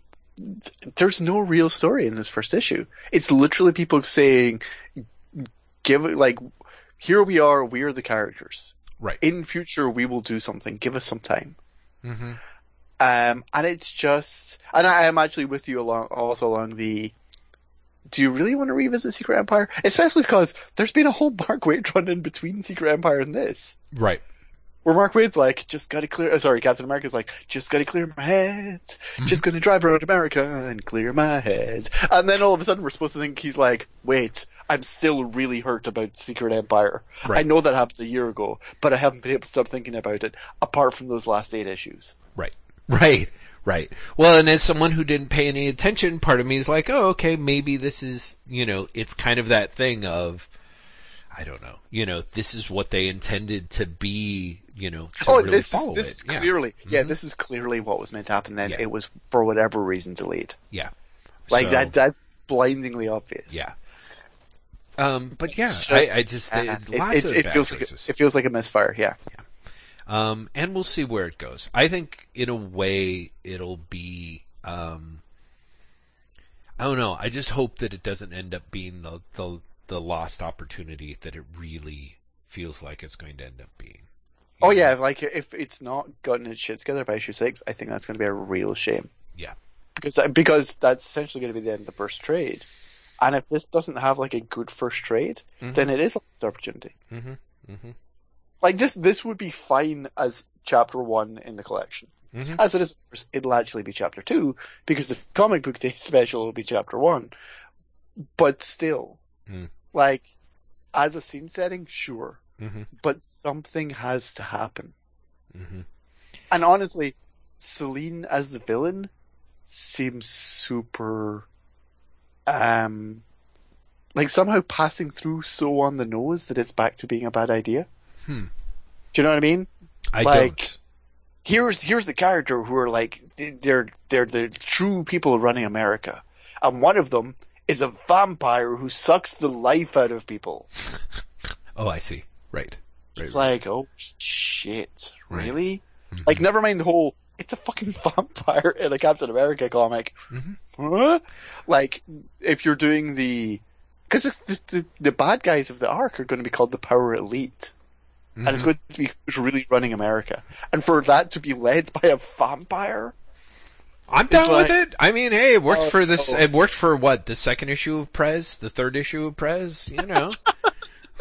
So I'm like, that's where the bar is? Okay. No, I mean, seriously, I kind of have that thing of like I'm like, sure, if you want to do a story about like the Power Elite running America and one of them's a vampire, I'm like, that sounds great. Like, just don't make it boring. You know what I mean? Like, that's that idea of like, you're going to do that and make it dull? Like, come on. Like, that's the thing. I think you can do it if you're doing it in a way that, in a model that Coates doesn't write in. Mm-hmm. Coates is not that melodramatic a writer. Well, see, Coates is not that broad a writer. Coates is not that dynamic a writer. Mm-hmm. If you're going to have ponderous, I'm going to, have 20 narrative captions talking about how uncertain I feel about the direction of America. Mm-hmm. You also can't be like, and by the way, my villain's a vampire who's representing the 1%. Like that's so on the nose that it's ridiculous. Well, yeah, I guess. I mean, I don't know. That part where I'm like, yeah, I mean, my thing is it was so goddamn dull. I forgot that it was the vampire and that she was also part of the congressional hoo-ha or whatever. Like, for me, I'm just sort of like, for me, it's just this idea of like, here's a dude who is written heartbreakingly well about America, and here he is given an opportunity to essentially to do the comic book variation on that, I think that is, to me, that's like, should be tremendously exciting. But watching it get broken out in the way that it does, I'm like, and like I said, again, part of it is I think that there are ways in which if, this had been drawn by, say, I don't know, Chris Sprouse or somebody, it would have had a different energy to it that would help. Like they're leaning into the turgidness with Yu's art. You know what I mean? And I just think that that's really a mistake here. Yeah. So yeah, I thought I really was impressed at what a slog it was, and yeah, I'm really stunned that anyone can look at that sucker and be like, yeah, that was great. I mean, I sort of get that there's bits and pieces in it where I feel like Coates makes a point to like have Captain America speak, and he's very much trying to channel that sort of Englehart, Wade, stern, like, here's Captain America, the man who, there's that line that he says, who's like not faithful to anything but the dream, which is kind of, on the one hand, I think that is like, okay, that's a step in the right direction. It sort of beats Nick Spencer's sort of like, tee-hee, we thought we were going to give you Grunwald, and instead we're giving you like, oh, so much more, I just, it's, ugh, yeah, pass. Hard pass, I think. But that being said, everyone, I'm sure, who's there going, well, sure, Jeff, but you just hate comics. I'm like, au contraire, mon frère. Like, you don't hate comics, you love comics. I love comics, and let me tell you, I am so fucking thrilled that Comixology Originals, people, if you Beck have, Beck, Mongolian Chop Squad, as well as Seven Shakespeares, both by Harold Tsukushi. I am thrilled. Like, Beck, Mongolian Chop Squad was like one of my favorite manga runs back in like 2006 when Tokyo Pop was reprinting it in English for, I think, the first time, if you ignore scanlations or whatever, and then managed to not, ended up going out of business before they completed the run, which broke my heart in like pieces. Although part of what made it difficult was by the time they finally gave up on it, they were down to publishing like an issue like, every 6 months or something like that. So they managed to wean me off of it. But I was so thrilled that that they announced that Kodansha has partnered up with Amazon /Comixology, so that if you have a Comixology Unlimited account, you can read all four. You can what's the thing when binge watch? You can binge read 14 all 14 volumes at once, and I have to tell you, Graham, I'm up to volume 7, and I am loving it. That's impressive. Sounds like 2 days ago, right? Yeah. I didn't find out about it until, was it Thursday? Maybe it was Friday morning that I found out. So. I want to say they just announced it like Wednesday or Thursday. Yeah. Good job. Yeah. You do love comics. I do, and these are great comics. I really, for people who want to read, like, I don't know, because Beck, Mongolian Chop Squad, for people who remember me talking about Fuka, like Fuka, I liked through my memories of Beck, Mongolian Chop Squad, because it was very much like Nebuchadnezzar Kid basically ends up deciding to become part of a rock and roll band, in part because of his great unrequited love. And Beck really, oh my God, does all of that, but to me, like, so much better, in part because Tsukushi is just a great, I really love how he draws people and culture, and even though this stuff was first published back in 2000, so it's not young, you know what I mean? Like, people are still running around, like, handing CDs back and forth, and it's definitely of an era and a different time. But I mean, just the fact that I remember reading this series and rereading it is amazing to me. How much, like, it's 3 or 4 volumes in before Koyuki, the main hero, the Nebushi dude, like, I think you even get like, there's little hints and pieces that he has an amazing singing voice, but you don't really get to even see him like step in front of a microphone for the first until volume 4, and he is playing the guitar. I just love how that it's like volume 7. He's like part of a band. The band has, is sort of on its way to becoming successful, and he's like, shit, I am barely able to keep up with these people. And all you've seen is like 6 volumes of him more or less struggling to, like, figure out more ways to practice a guitar, get his hands on a guitar, or all of his various trials and tribulations. It's very, it's just deeply satisfying. It's kind of like a deeply, deeply satisfying version of, and this is good, people are going to just throw rocks at me, but in a way it kind of reminds me of Karate Kid the movie, weirdly enough. Because there's such a long that was period. A swerve I did not. I know, people were like, and this is where everyone realized Jeff's opinions were 100% untrustworthy. Just in the sense of, for a movie called The Karate Kid, there's not necessarily a lot of karate in it, and so the build up to it of like, oh, that training montage session thing was entertaining and enjoyable enough, and then once you realize, like, oh, okay, now it's really on, it's deeply satisfying. And, you know, one of the things that's satisfying about The Karate Kid is how that is a very American interpretation of classic Shaw Brothers kung fu movies, you know, which used to all be like, okay, here is a lot of training montages. Here are comically over the top training montages, you know, so that we can finally, when you get to the scene of him doing something, it really means something. And similarly in Beck, once his triumphs start to hit, man, they're great.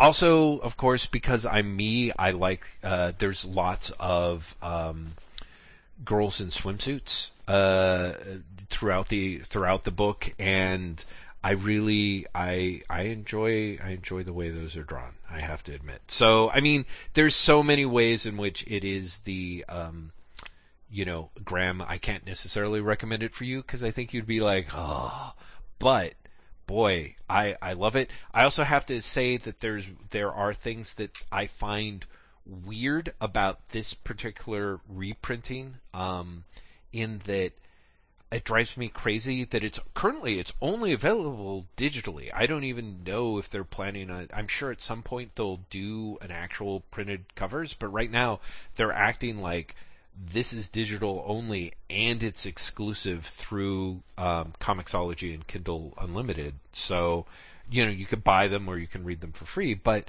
the reproduction is poor. Like, I do not, these honest to God, and unfortunately I don't have my volumes anymore, but it almost looks to me like somebody just scanned the old Tokyo Pop volumes or something, or that, who knows, maybe because this was back in, you know, this stuff was done back in 2000, maybe they didn't really do any digital files, or these are like they're newly created. Anyway, the reproduction looks a little hinky to me, and it drives me nuts that this happens a lot on Comixology, and it drives me crazy that even though they have the whole thing set up for manga guided view, they don't use it in the case of Beck. So literally, you're reading the book from left to right in how you swipe through it, but the panel layouts are all right to left. So it's this constant having to reach, you know, eventually 30 pages in or whatever.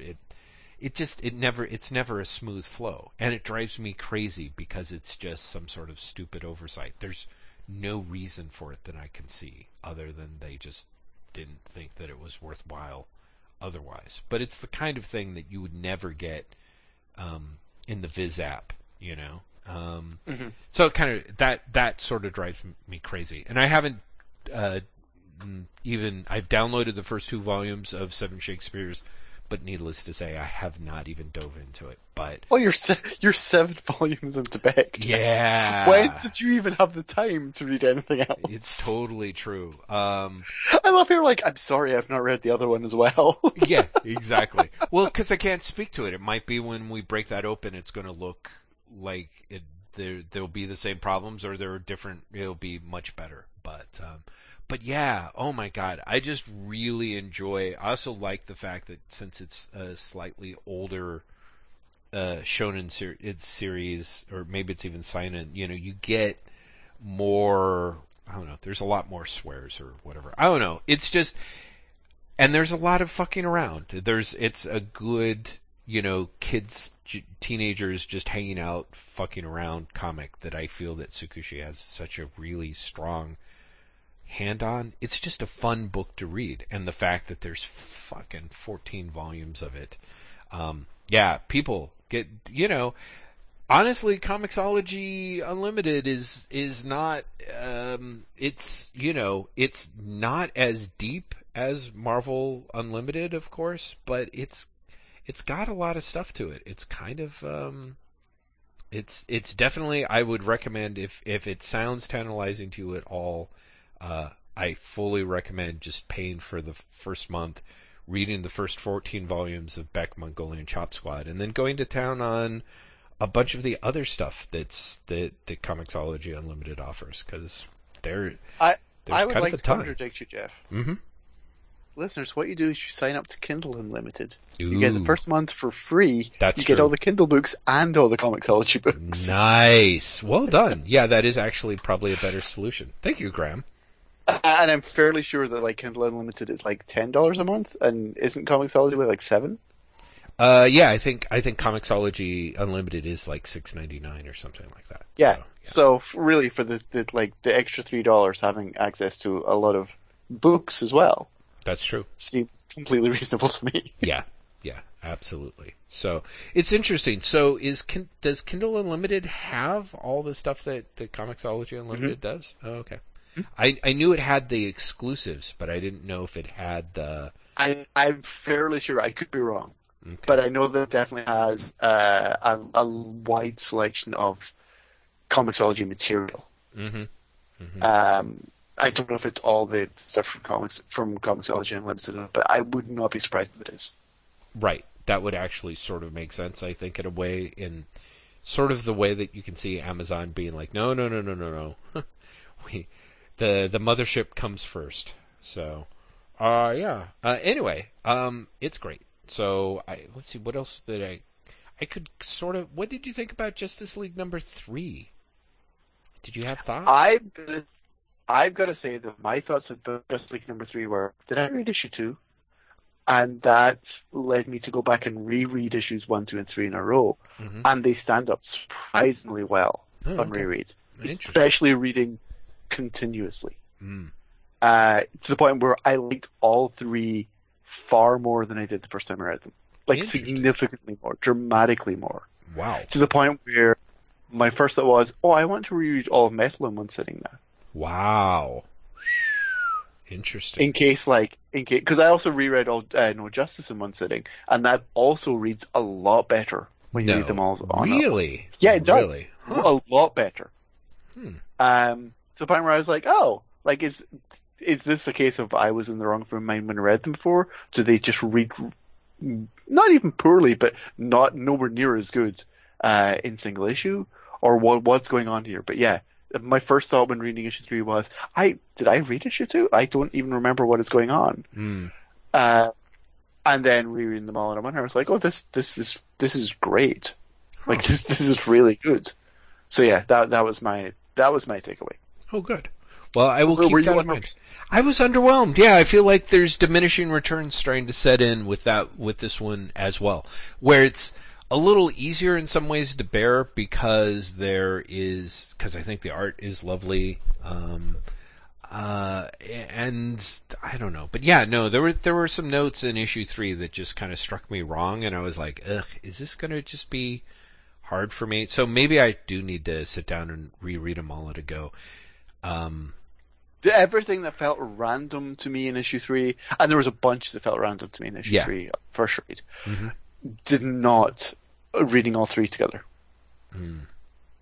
Or at least it felt, we get back to you're like, well, this makes no sense, but I want to know why. As opposed to, well, this makes no sense. Right. Well, yeah, and I think that might be, again, sort of as we were talking about with King, Snyder, who's a dude who I enjoyed a lot, actually.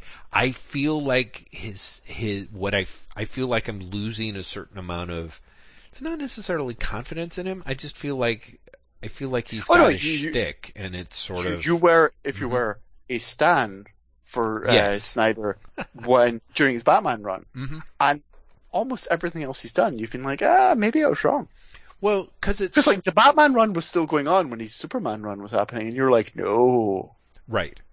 Well, yeah, I mean, the Superman run is like a big cautionary tale, but I think it's also very easy to just blame that on Jim Lee in a way, but I don't know. But again, I guess what I'm saying is, even during because you did really like the Batman run, yes, all the way through the end. Yeah. But it was like he did something else, and you're like, you weren't. I don't remember you being massively blown away by the Wake, I don't you're even right, remember yeah. if you read The Witches. I read Witches and actually thought that was incredibly disappointing. But that being Right? said, That's, yeah. I guess that's what I'm saying. Yeah. Like, is like Batman worked for you, and then everything else you've been like, Right. So it's not a big surprise. Well, I guess it's surprising to me because every time, like this first issue of Justice League, I'm like, wow, I'm really excited about this. And then I get to issue 3, I'm like, I was really down with all the Metal prequels, and then by the time the Metal issues start coming up, I'm like, oh no, so yeah, I don't know. It is interesting to me, but maybe that's the thing is maybe I need to read them all at a go. I don't know, maybe. Again, it's that kind of thing of unless it's a 14-volume manga about a struggling kid who wants to be part of something larger than himself and joins a rock band. Maybe I just don't have what it takes. Because I got to say, I wasn't too crazy about the Unknown issue 2 either. Which the Unknown is one that I find really troubling because on the surface of it, I'm like, I like so many bits and pieces about this. The overallness of it, I just don't like, I guess. Wait, do you mean The Unexpected? Or Sorry, I do mean The Unexpected. I keep calling it The Unknown. But yeah, The Unexpected, where I'm just like, yeah, but again, that's a little different for me. I'm wondering. Yes. Whether I'm trying to think of a good way to say this. Basically just have your tastes changed. Like, do you like the old stuff because of the nostalgia, and really do you just want to be reading the manga? Because if there's a running theme, like especially over the last year, it's been that I'm trying to think again of a good way to say this. You are far more excited about even like okay to good manga than you are like Western superhero comics that are just good. Do you know what I mean? Like that just seems to be where your interests are lying more. Right. And I'm wondering if there is just a sense of like maybe your tastes are just changing. Yeah, maybe. Like maybe you're just like this stuff just isn't what you want anymore. Could be. It could be. I mean, I guess the thing would be, I would feel like if that was the case, then there would be less excitement up front.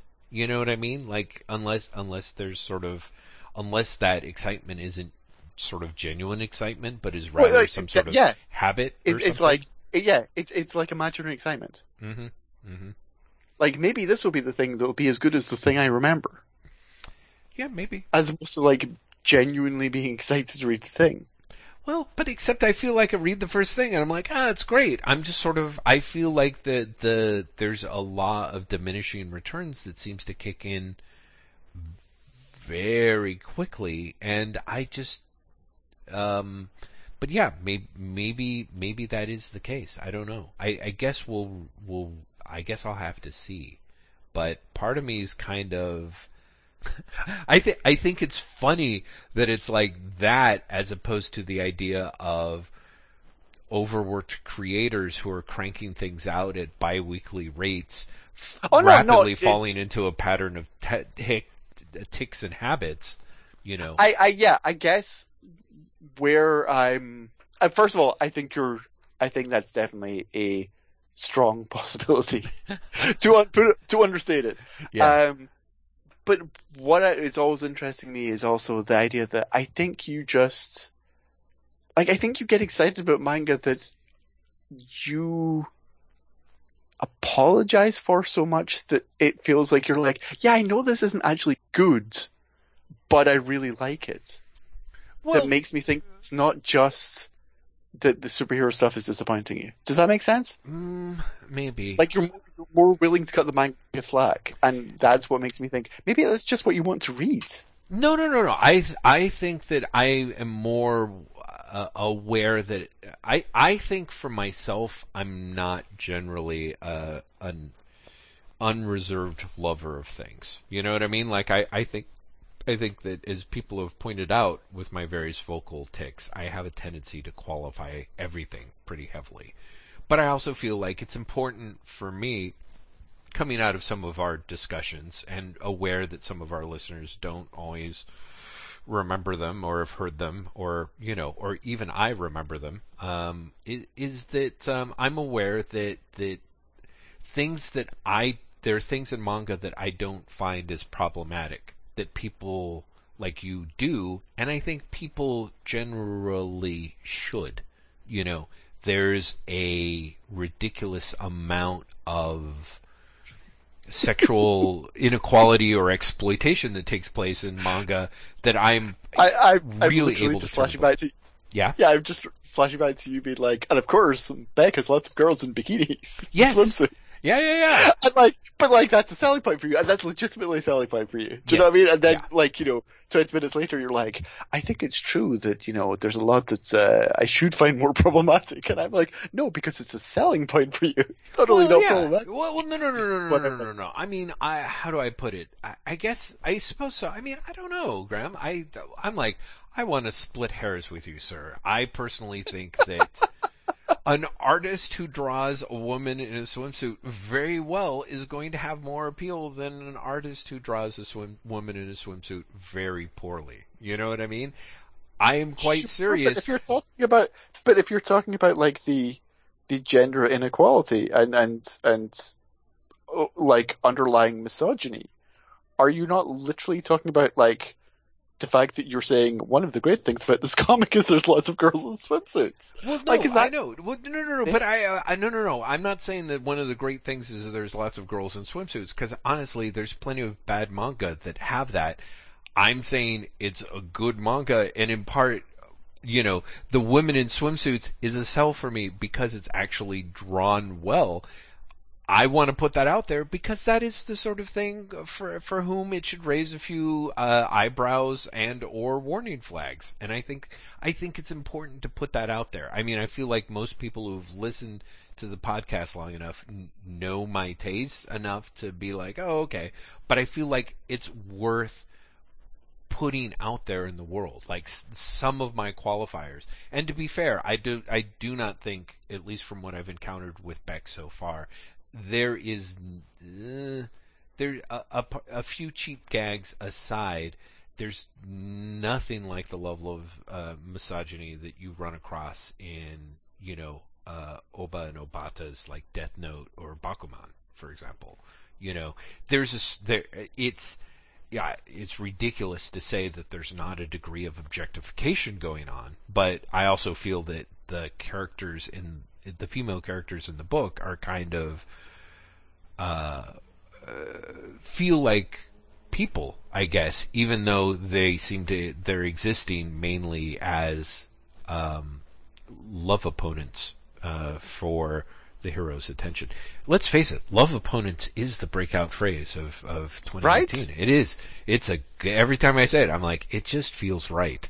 So no, I feel like what I feel is there's a lot of qualifications.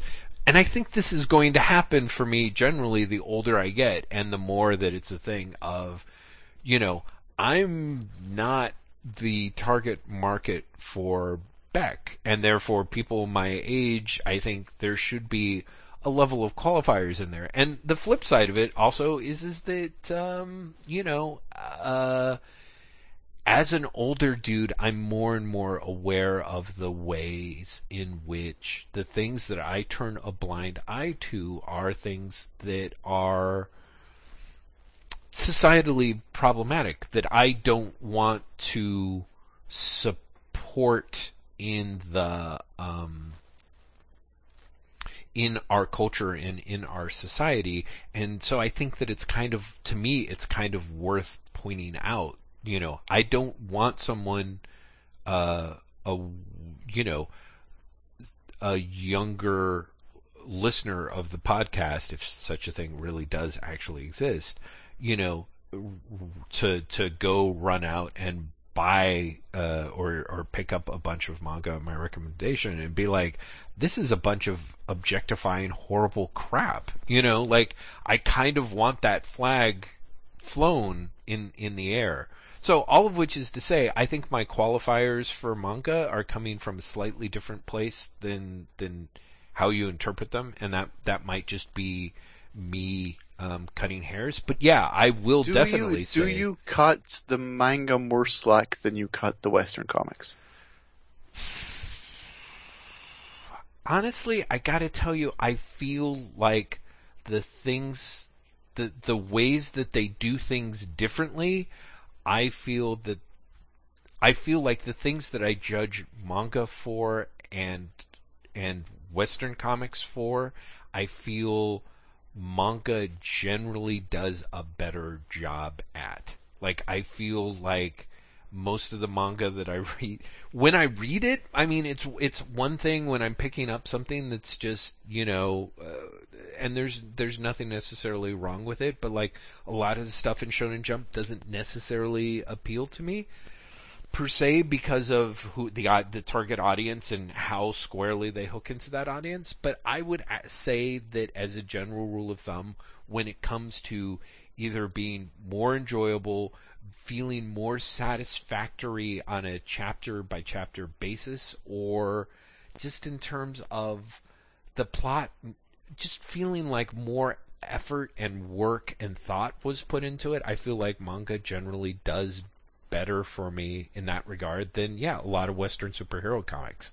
But the things that I am more worried about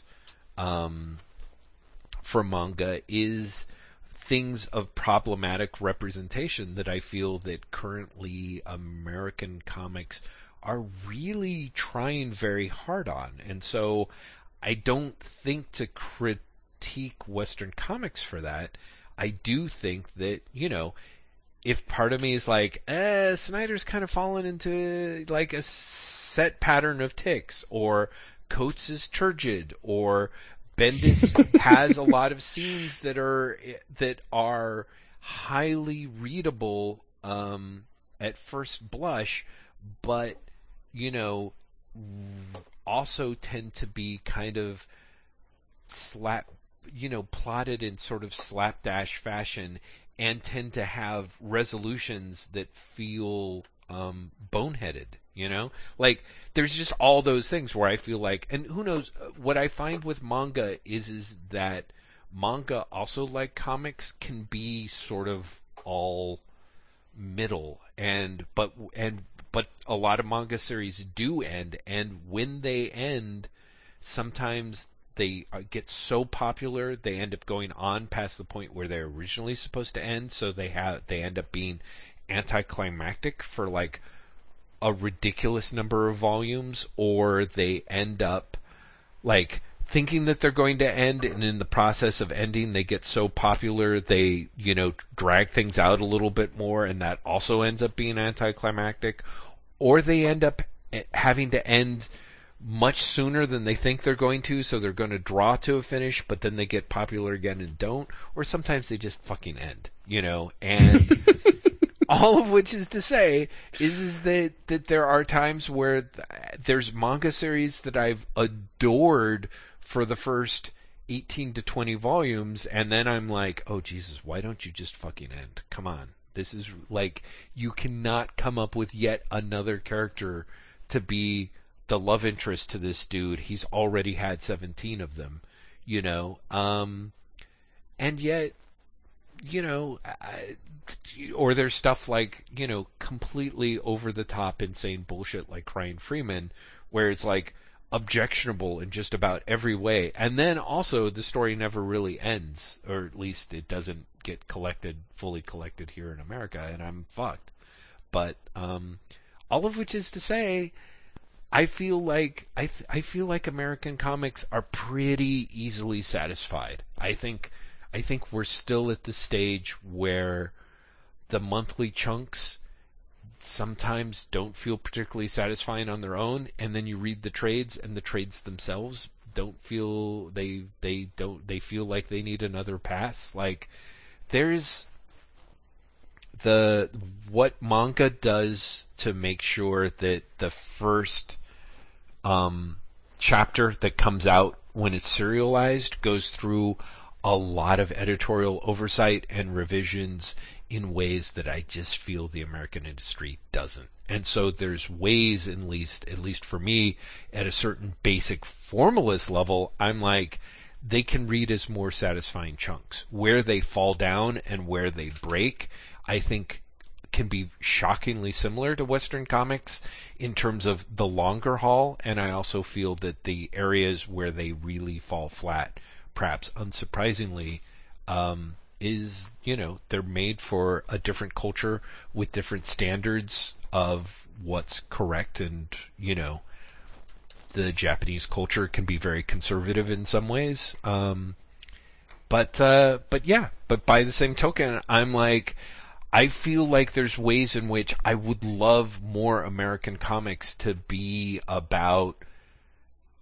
kids running around trying to form rock bands and dealing with, their crushes, and then, in a way that it is, you know what I mean? Like, and that's the weird thing for me is like, you can get into stuff that does that incredibly, incredibly well, like Hartley Lynn's Young Francis, which is sort of the young, 20-something version of some of that stuff.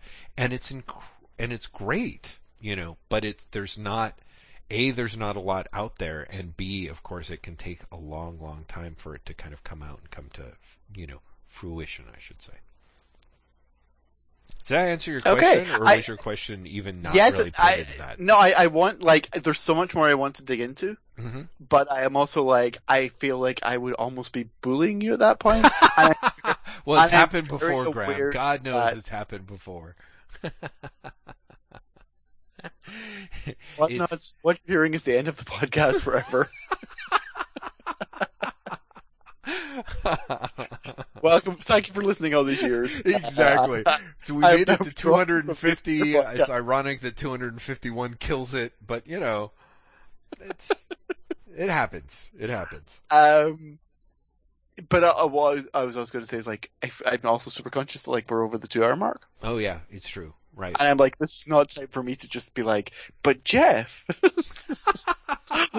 listeners, imagine me just going down this rabbit hole even more, and imagine Jeff's following me down this rabbit hole. The thing that I think I'm sure it could all work out. Funny, Graham, is I feel like, for whatever reason, I feel like I am hyper diligent about explaining my contradictions, and you're kind of like, yeah, but that just leads to bigger and bigger contradictions. And I feel like whenever I try and nail you on yours, you're kind of like, no, it worked for me. No, that's fine. No, it's pretty much okay. No, it's all good. I was actually thinking about this before the podcast. Really? That's so funny. Yeah, that I am really resistant to, if I have an emotional response to something, to analyzing the emotional response or overthinking the emotional response. Which I think is probably smart. And that, I really do just sort of retreat to, it worked for me.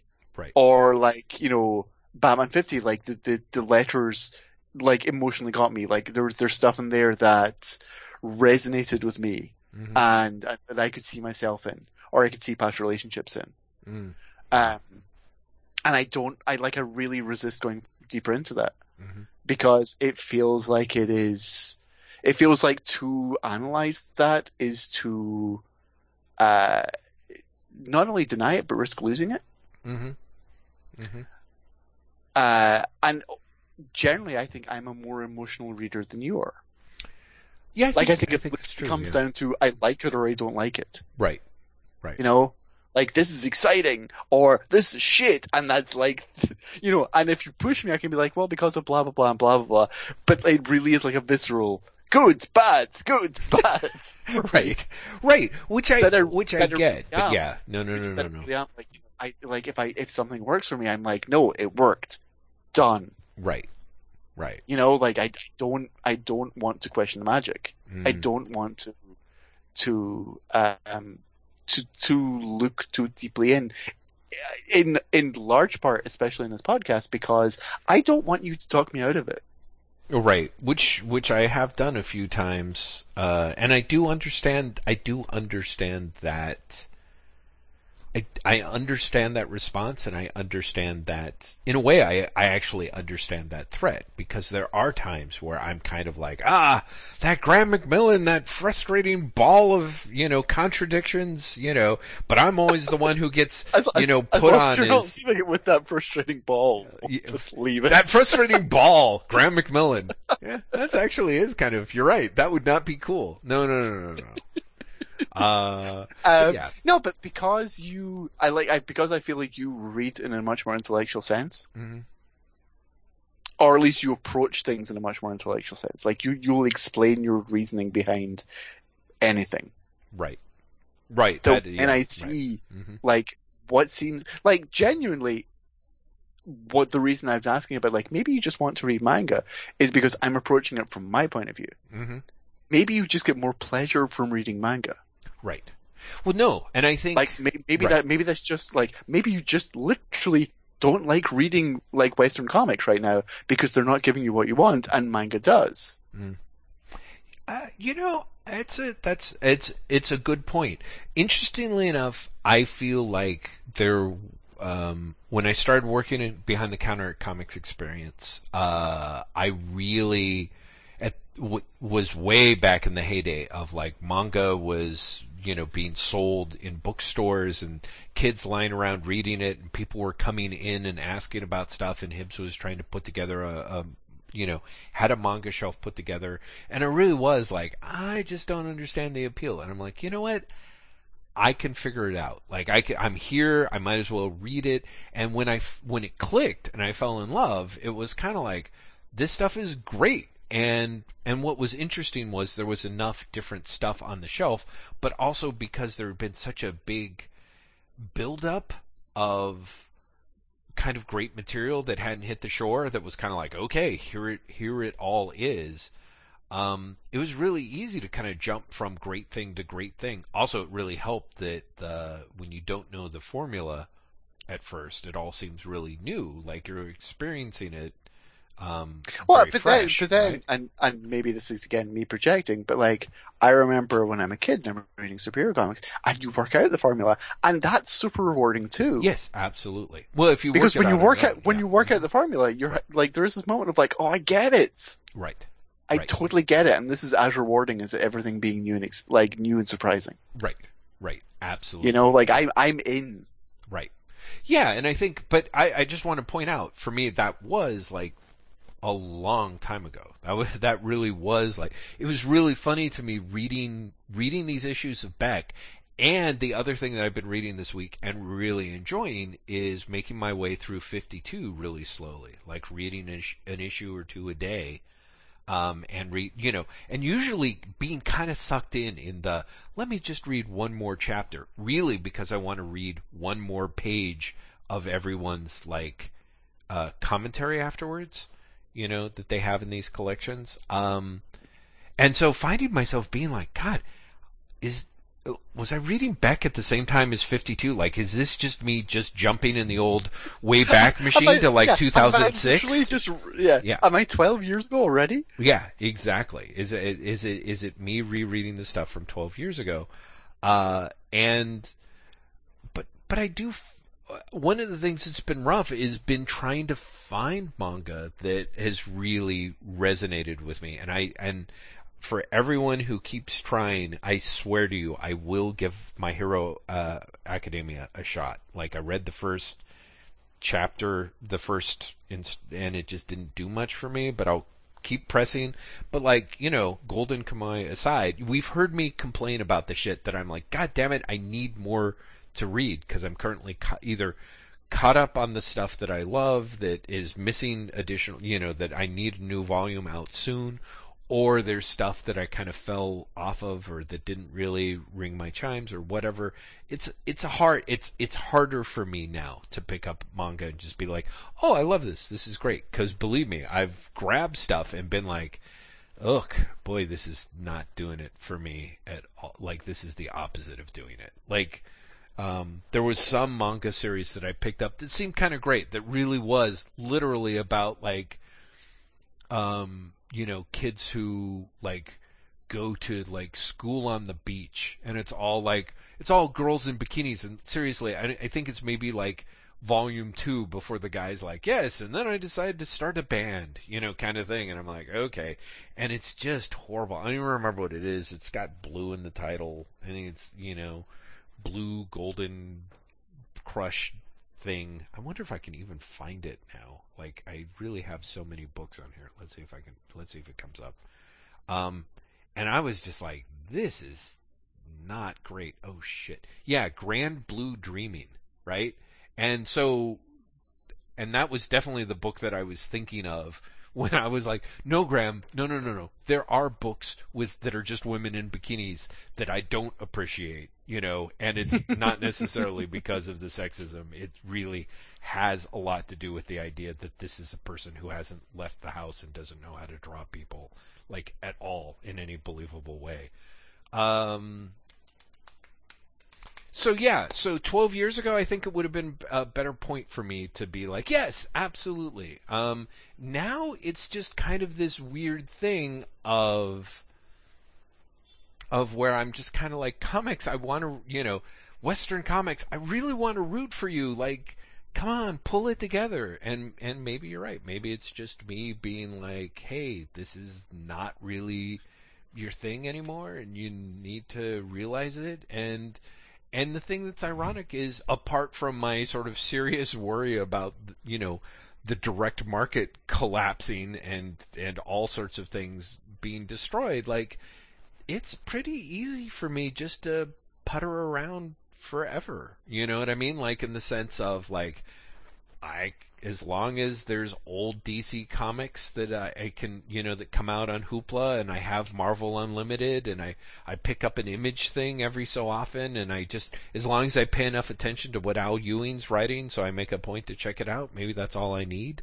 But part of me is also kind of a thing of, maybe, again, it's like, maybe comics just need to be better. Like, maybe there's just a way in which like,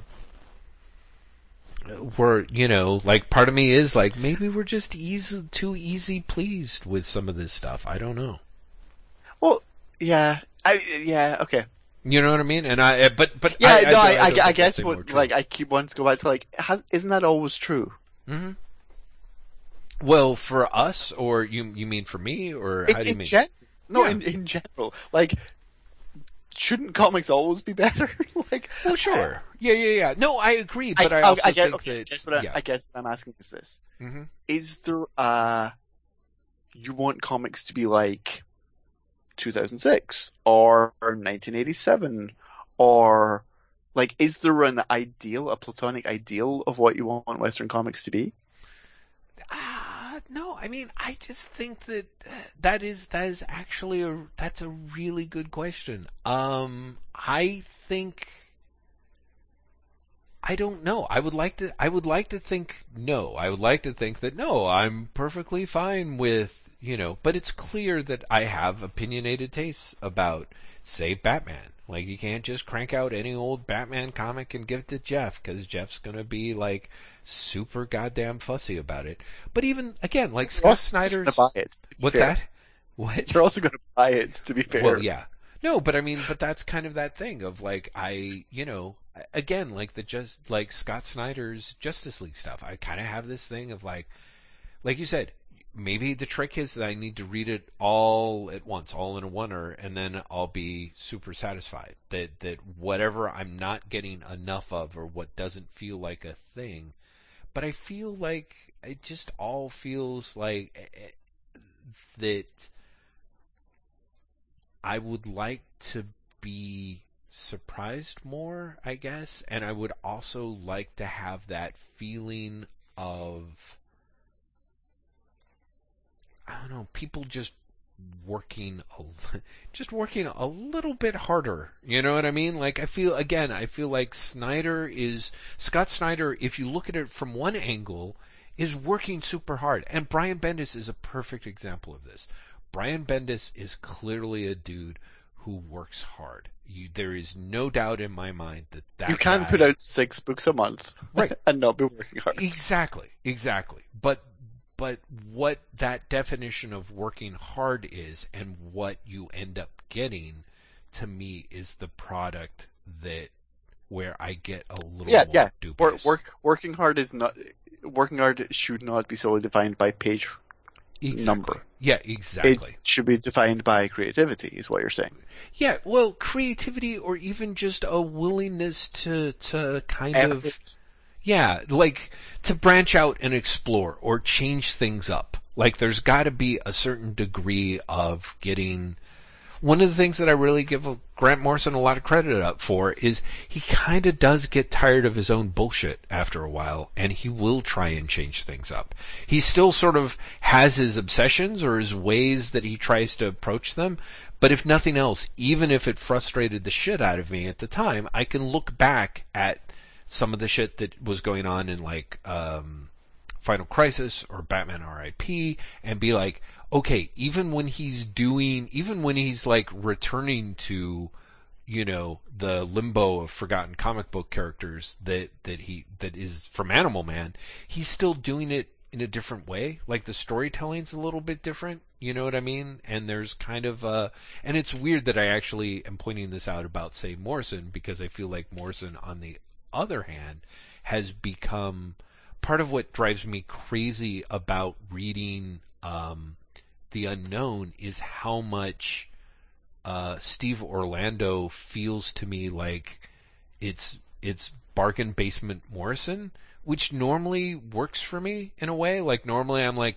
yes, okay, like I understand we can't have a Radiohead album out all the time. Give me Coldplay. You know what I mean? But like Steve Orlando as the Coldplay to Grant Morrison's Radiohead, which I know is a sentence that just makes, but like your teeth have got to be so on edge. Like that's just me like dragging my fingernails down a chalkboard in so many ways. And yet I really do like reading Orlando's thing is like, ugh, you're really just going to have everyone explain themselves to each other in dialogue all the time because Morrison did it and it's okay. But there's part of me that's like, on the other hand, Orlando, like Morrison, is trying to accelerate the number of things that he can jam into a story, and that's the way that you kind of end up having to do it. And yet at the same time, I'm like, yeah, but I just don't like it. I just don't like. I'm just like, there's nothing new here. Like, there's not anything other than the idea that Orlando is, to me, younger and is more takes. I don't want to say what's the right word. You know, is more progressive in his in his view of the world, I suppose. And yet, by the same token, I'm still kind of reading stuff that feels, you know, the only thing I find really surprising is how unsurprising it is. But maybe that is the nature of the beast, in that you know, that this stuff is, if you're reading it for somebody who's been in, you know, reading comics for like 5 years or less, it's fucking awesome, you know. So I don't know how much of that is the old man on the mount. I think there's a really good point to be made for someone to make that it's like, dude, you've been reading Avengers since you're 12. Like, what the hell are you going to get from them still? You know what I mean? Like, there is a little bit of the, yeah, maybe I should just fuck off, which would be fine. It just would really help if there were more people coming in behind me to actually pick up these books and be like, oh yeah, this is terrific. You know, but as far as I can tell, and not that I've really been following the sales figures, it sure seems like it's still the same 80,000 people who are buying comics, you know, and just wait, all the people buying, what's it called, Jawbreakers, they're going to save the industry, Jeff. Yeah, right, absolutely. By which I mean, what the hell is Jawbreakers? What is that? It's like? the Fuck, what's he called? Diversity in Comics comic. Oh, is that guy's comic? Okay. Yeah, All right. yeah. Yeah. Exactly. Right. That those people are going to come back and save the day. Or even like this thing where it sounds like Mark Miller like gamed the system for his like Oh boy, did he game the system. yeah, for like the first volume, the first issue of Magic Order. Magic Order, thank you. Yeah. Right? His Netflix comic, yeah. That's definitely a game system. Yeah. No one will ever say it on the record, but off the records, Jeff, let me tell you, many people are really happy to talk about it. I bet. It is hilarious. Yeah. Mark, in his attempt to make sure that he had the top selling comic of June, did some things that I'm not going to repeat in this podcast. But talked to some people and ended up with the second best-selling comic of June, which must be so fucking annoying for him. Yeah, that's kind of a so bummer. close, even when you were totally playing the system. Yep. And in the past, you and I have talked about like how Marvel games the system in terms of orders. Yes. Let's just say that that's chump change compared with what happened there with Magic. Right. Like, really impressively, like, if you go all out to try and just be like, okay, like, what do I have to do to make this the number one comic? Right. I'm going to be shameless about it. Yeah. Which is number two, though. Number two with a bullet. Number two with a bullet. Yeah, that is frustrating to do that and then come out with the second. That is kind of a bummer. Grant McMillan, I can't tell time. Should we, is it a We thing? should. We're 2.5 hours. We're at 2.5 hours now. I'm so sorry, everybody. I mean, it really is. Maybe I can trim down my soul searching to like a... No, you've got to leave that soul searching in. I think so too. And everyone should know that if we hadn't done it like in the second half of the podcast, I would have really gone further in the soul searching for Jeff. Wow. So just be glad this is like the all soul searching episode for Jeff. Like, your soul searching was the fucking quantum realm, and I'm fucking Janet Van Dyne just disappearing into it, Jeff. Wow, Graham. Wow. I'm very impressed by that reference, considering I was going to say, there's nothing you like less than an Ant-Man movie, but yeah. I actually enjoyed the second film. Did you? Wow, see, you worked that in. Really, Graham? Well, were you surprised? You must have been surprised. Sure. I wasn't really, because so many people I know had seen it, and basically gone like, it's fun. Like, basically going with zero expectations, other than you're probably going to laugh sometimes, and you'll have a good time. And sure enough, I laughed sometimes. Like, that was all I wanted. And honestly, what I wanted from it was so very different. Like, as we said in the last podcast, like, the world is shit. So if I can go to a film and it's like, look, it's Paul Rudd being cute and Evangeline Lilly being cute, and they're doing funny jokes and they shrink sometimes, and there's a giant salt shaker, haha, sure, you know, like, and I was perfectly willing to be like, I'm going to step inside this world for 2 hours. Right. Well, that's fabulous. I'm very glad. Which is far from the best, like, the most ringing endorsement.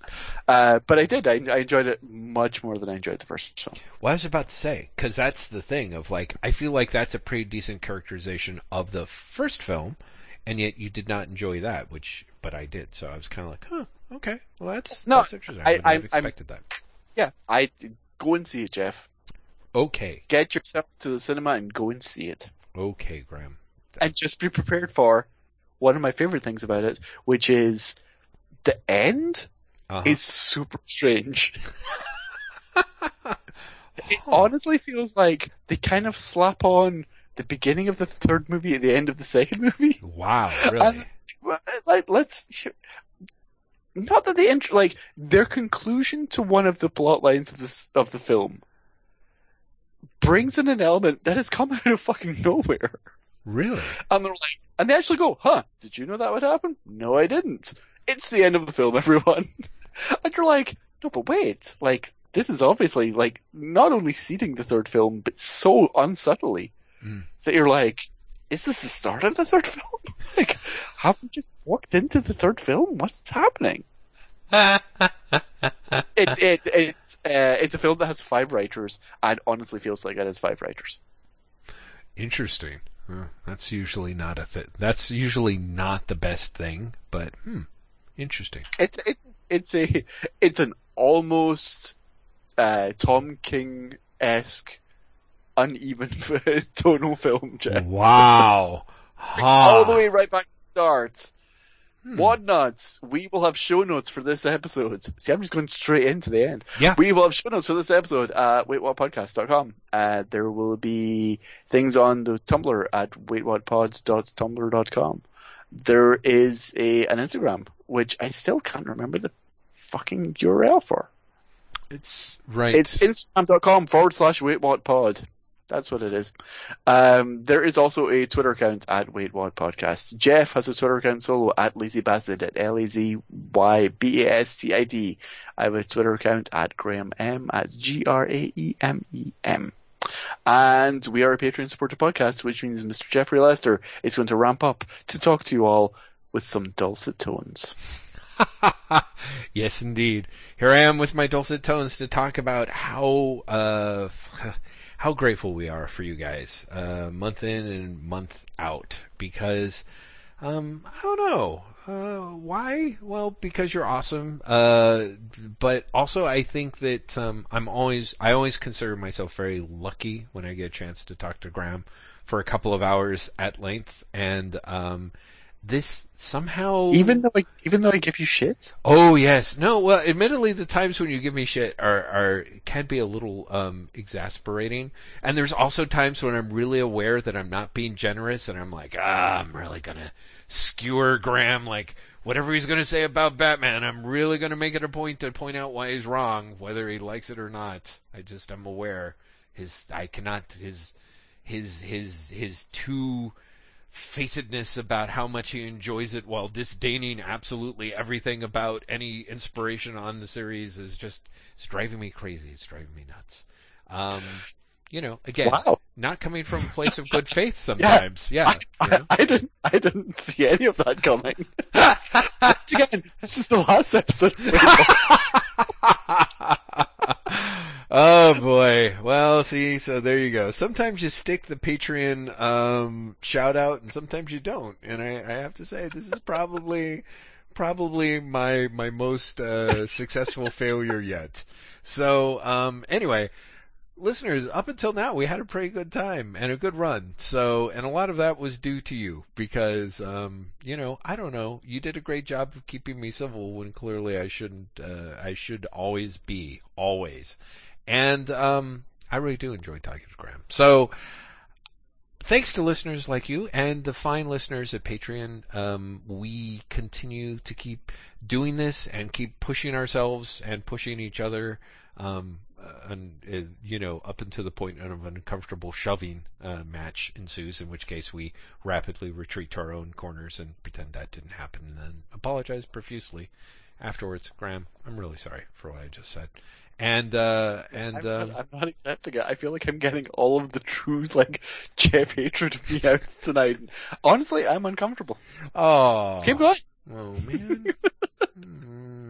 Anyway, we're really grateful to all the wonderful listeners, including the people on Patreon who are kind enough to throw us some Solari, as the Dune Universe people would have it, to help make this all possible. It went over my head. I love it when you do this, Jeff.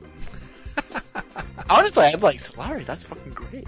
Well, again, I have my secrets. I have my ways. And we're super grateful to the kind crew at American Ninth Art Studios, as well as Empress Audrey, Queen of the Galaxy. Especially grateful to them for their continuing support of this podcast and from keeping me from crushing Graham's dreams. There was originally going to be something about Empress Audrey. Too late. Exactly. Oh no, shit! And now you're buzzing. How did we talk for an hour and a half and you didn't buzz at all? And now it's been an hour 10. Should we just sign off, Graham? Did you want to? I'm going to buzz you so you loud. Oh my god. That is the worst sounding thing ever. But yeah, I'm so glad you did that. Okay.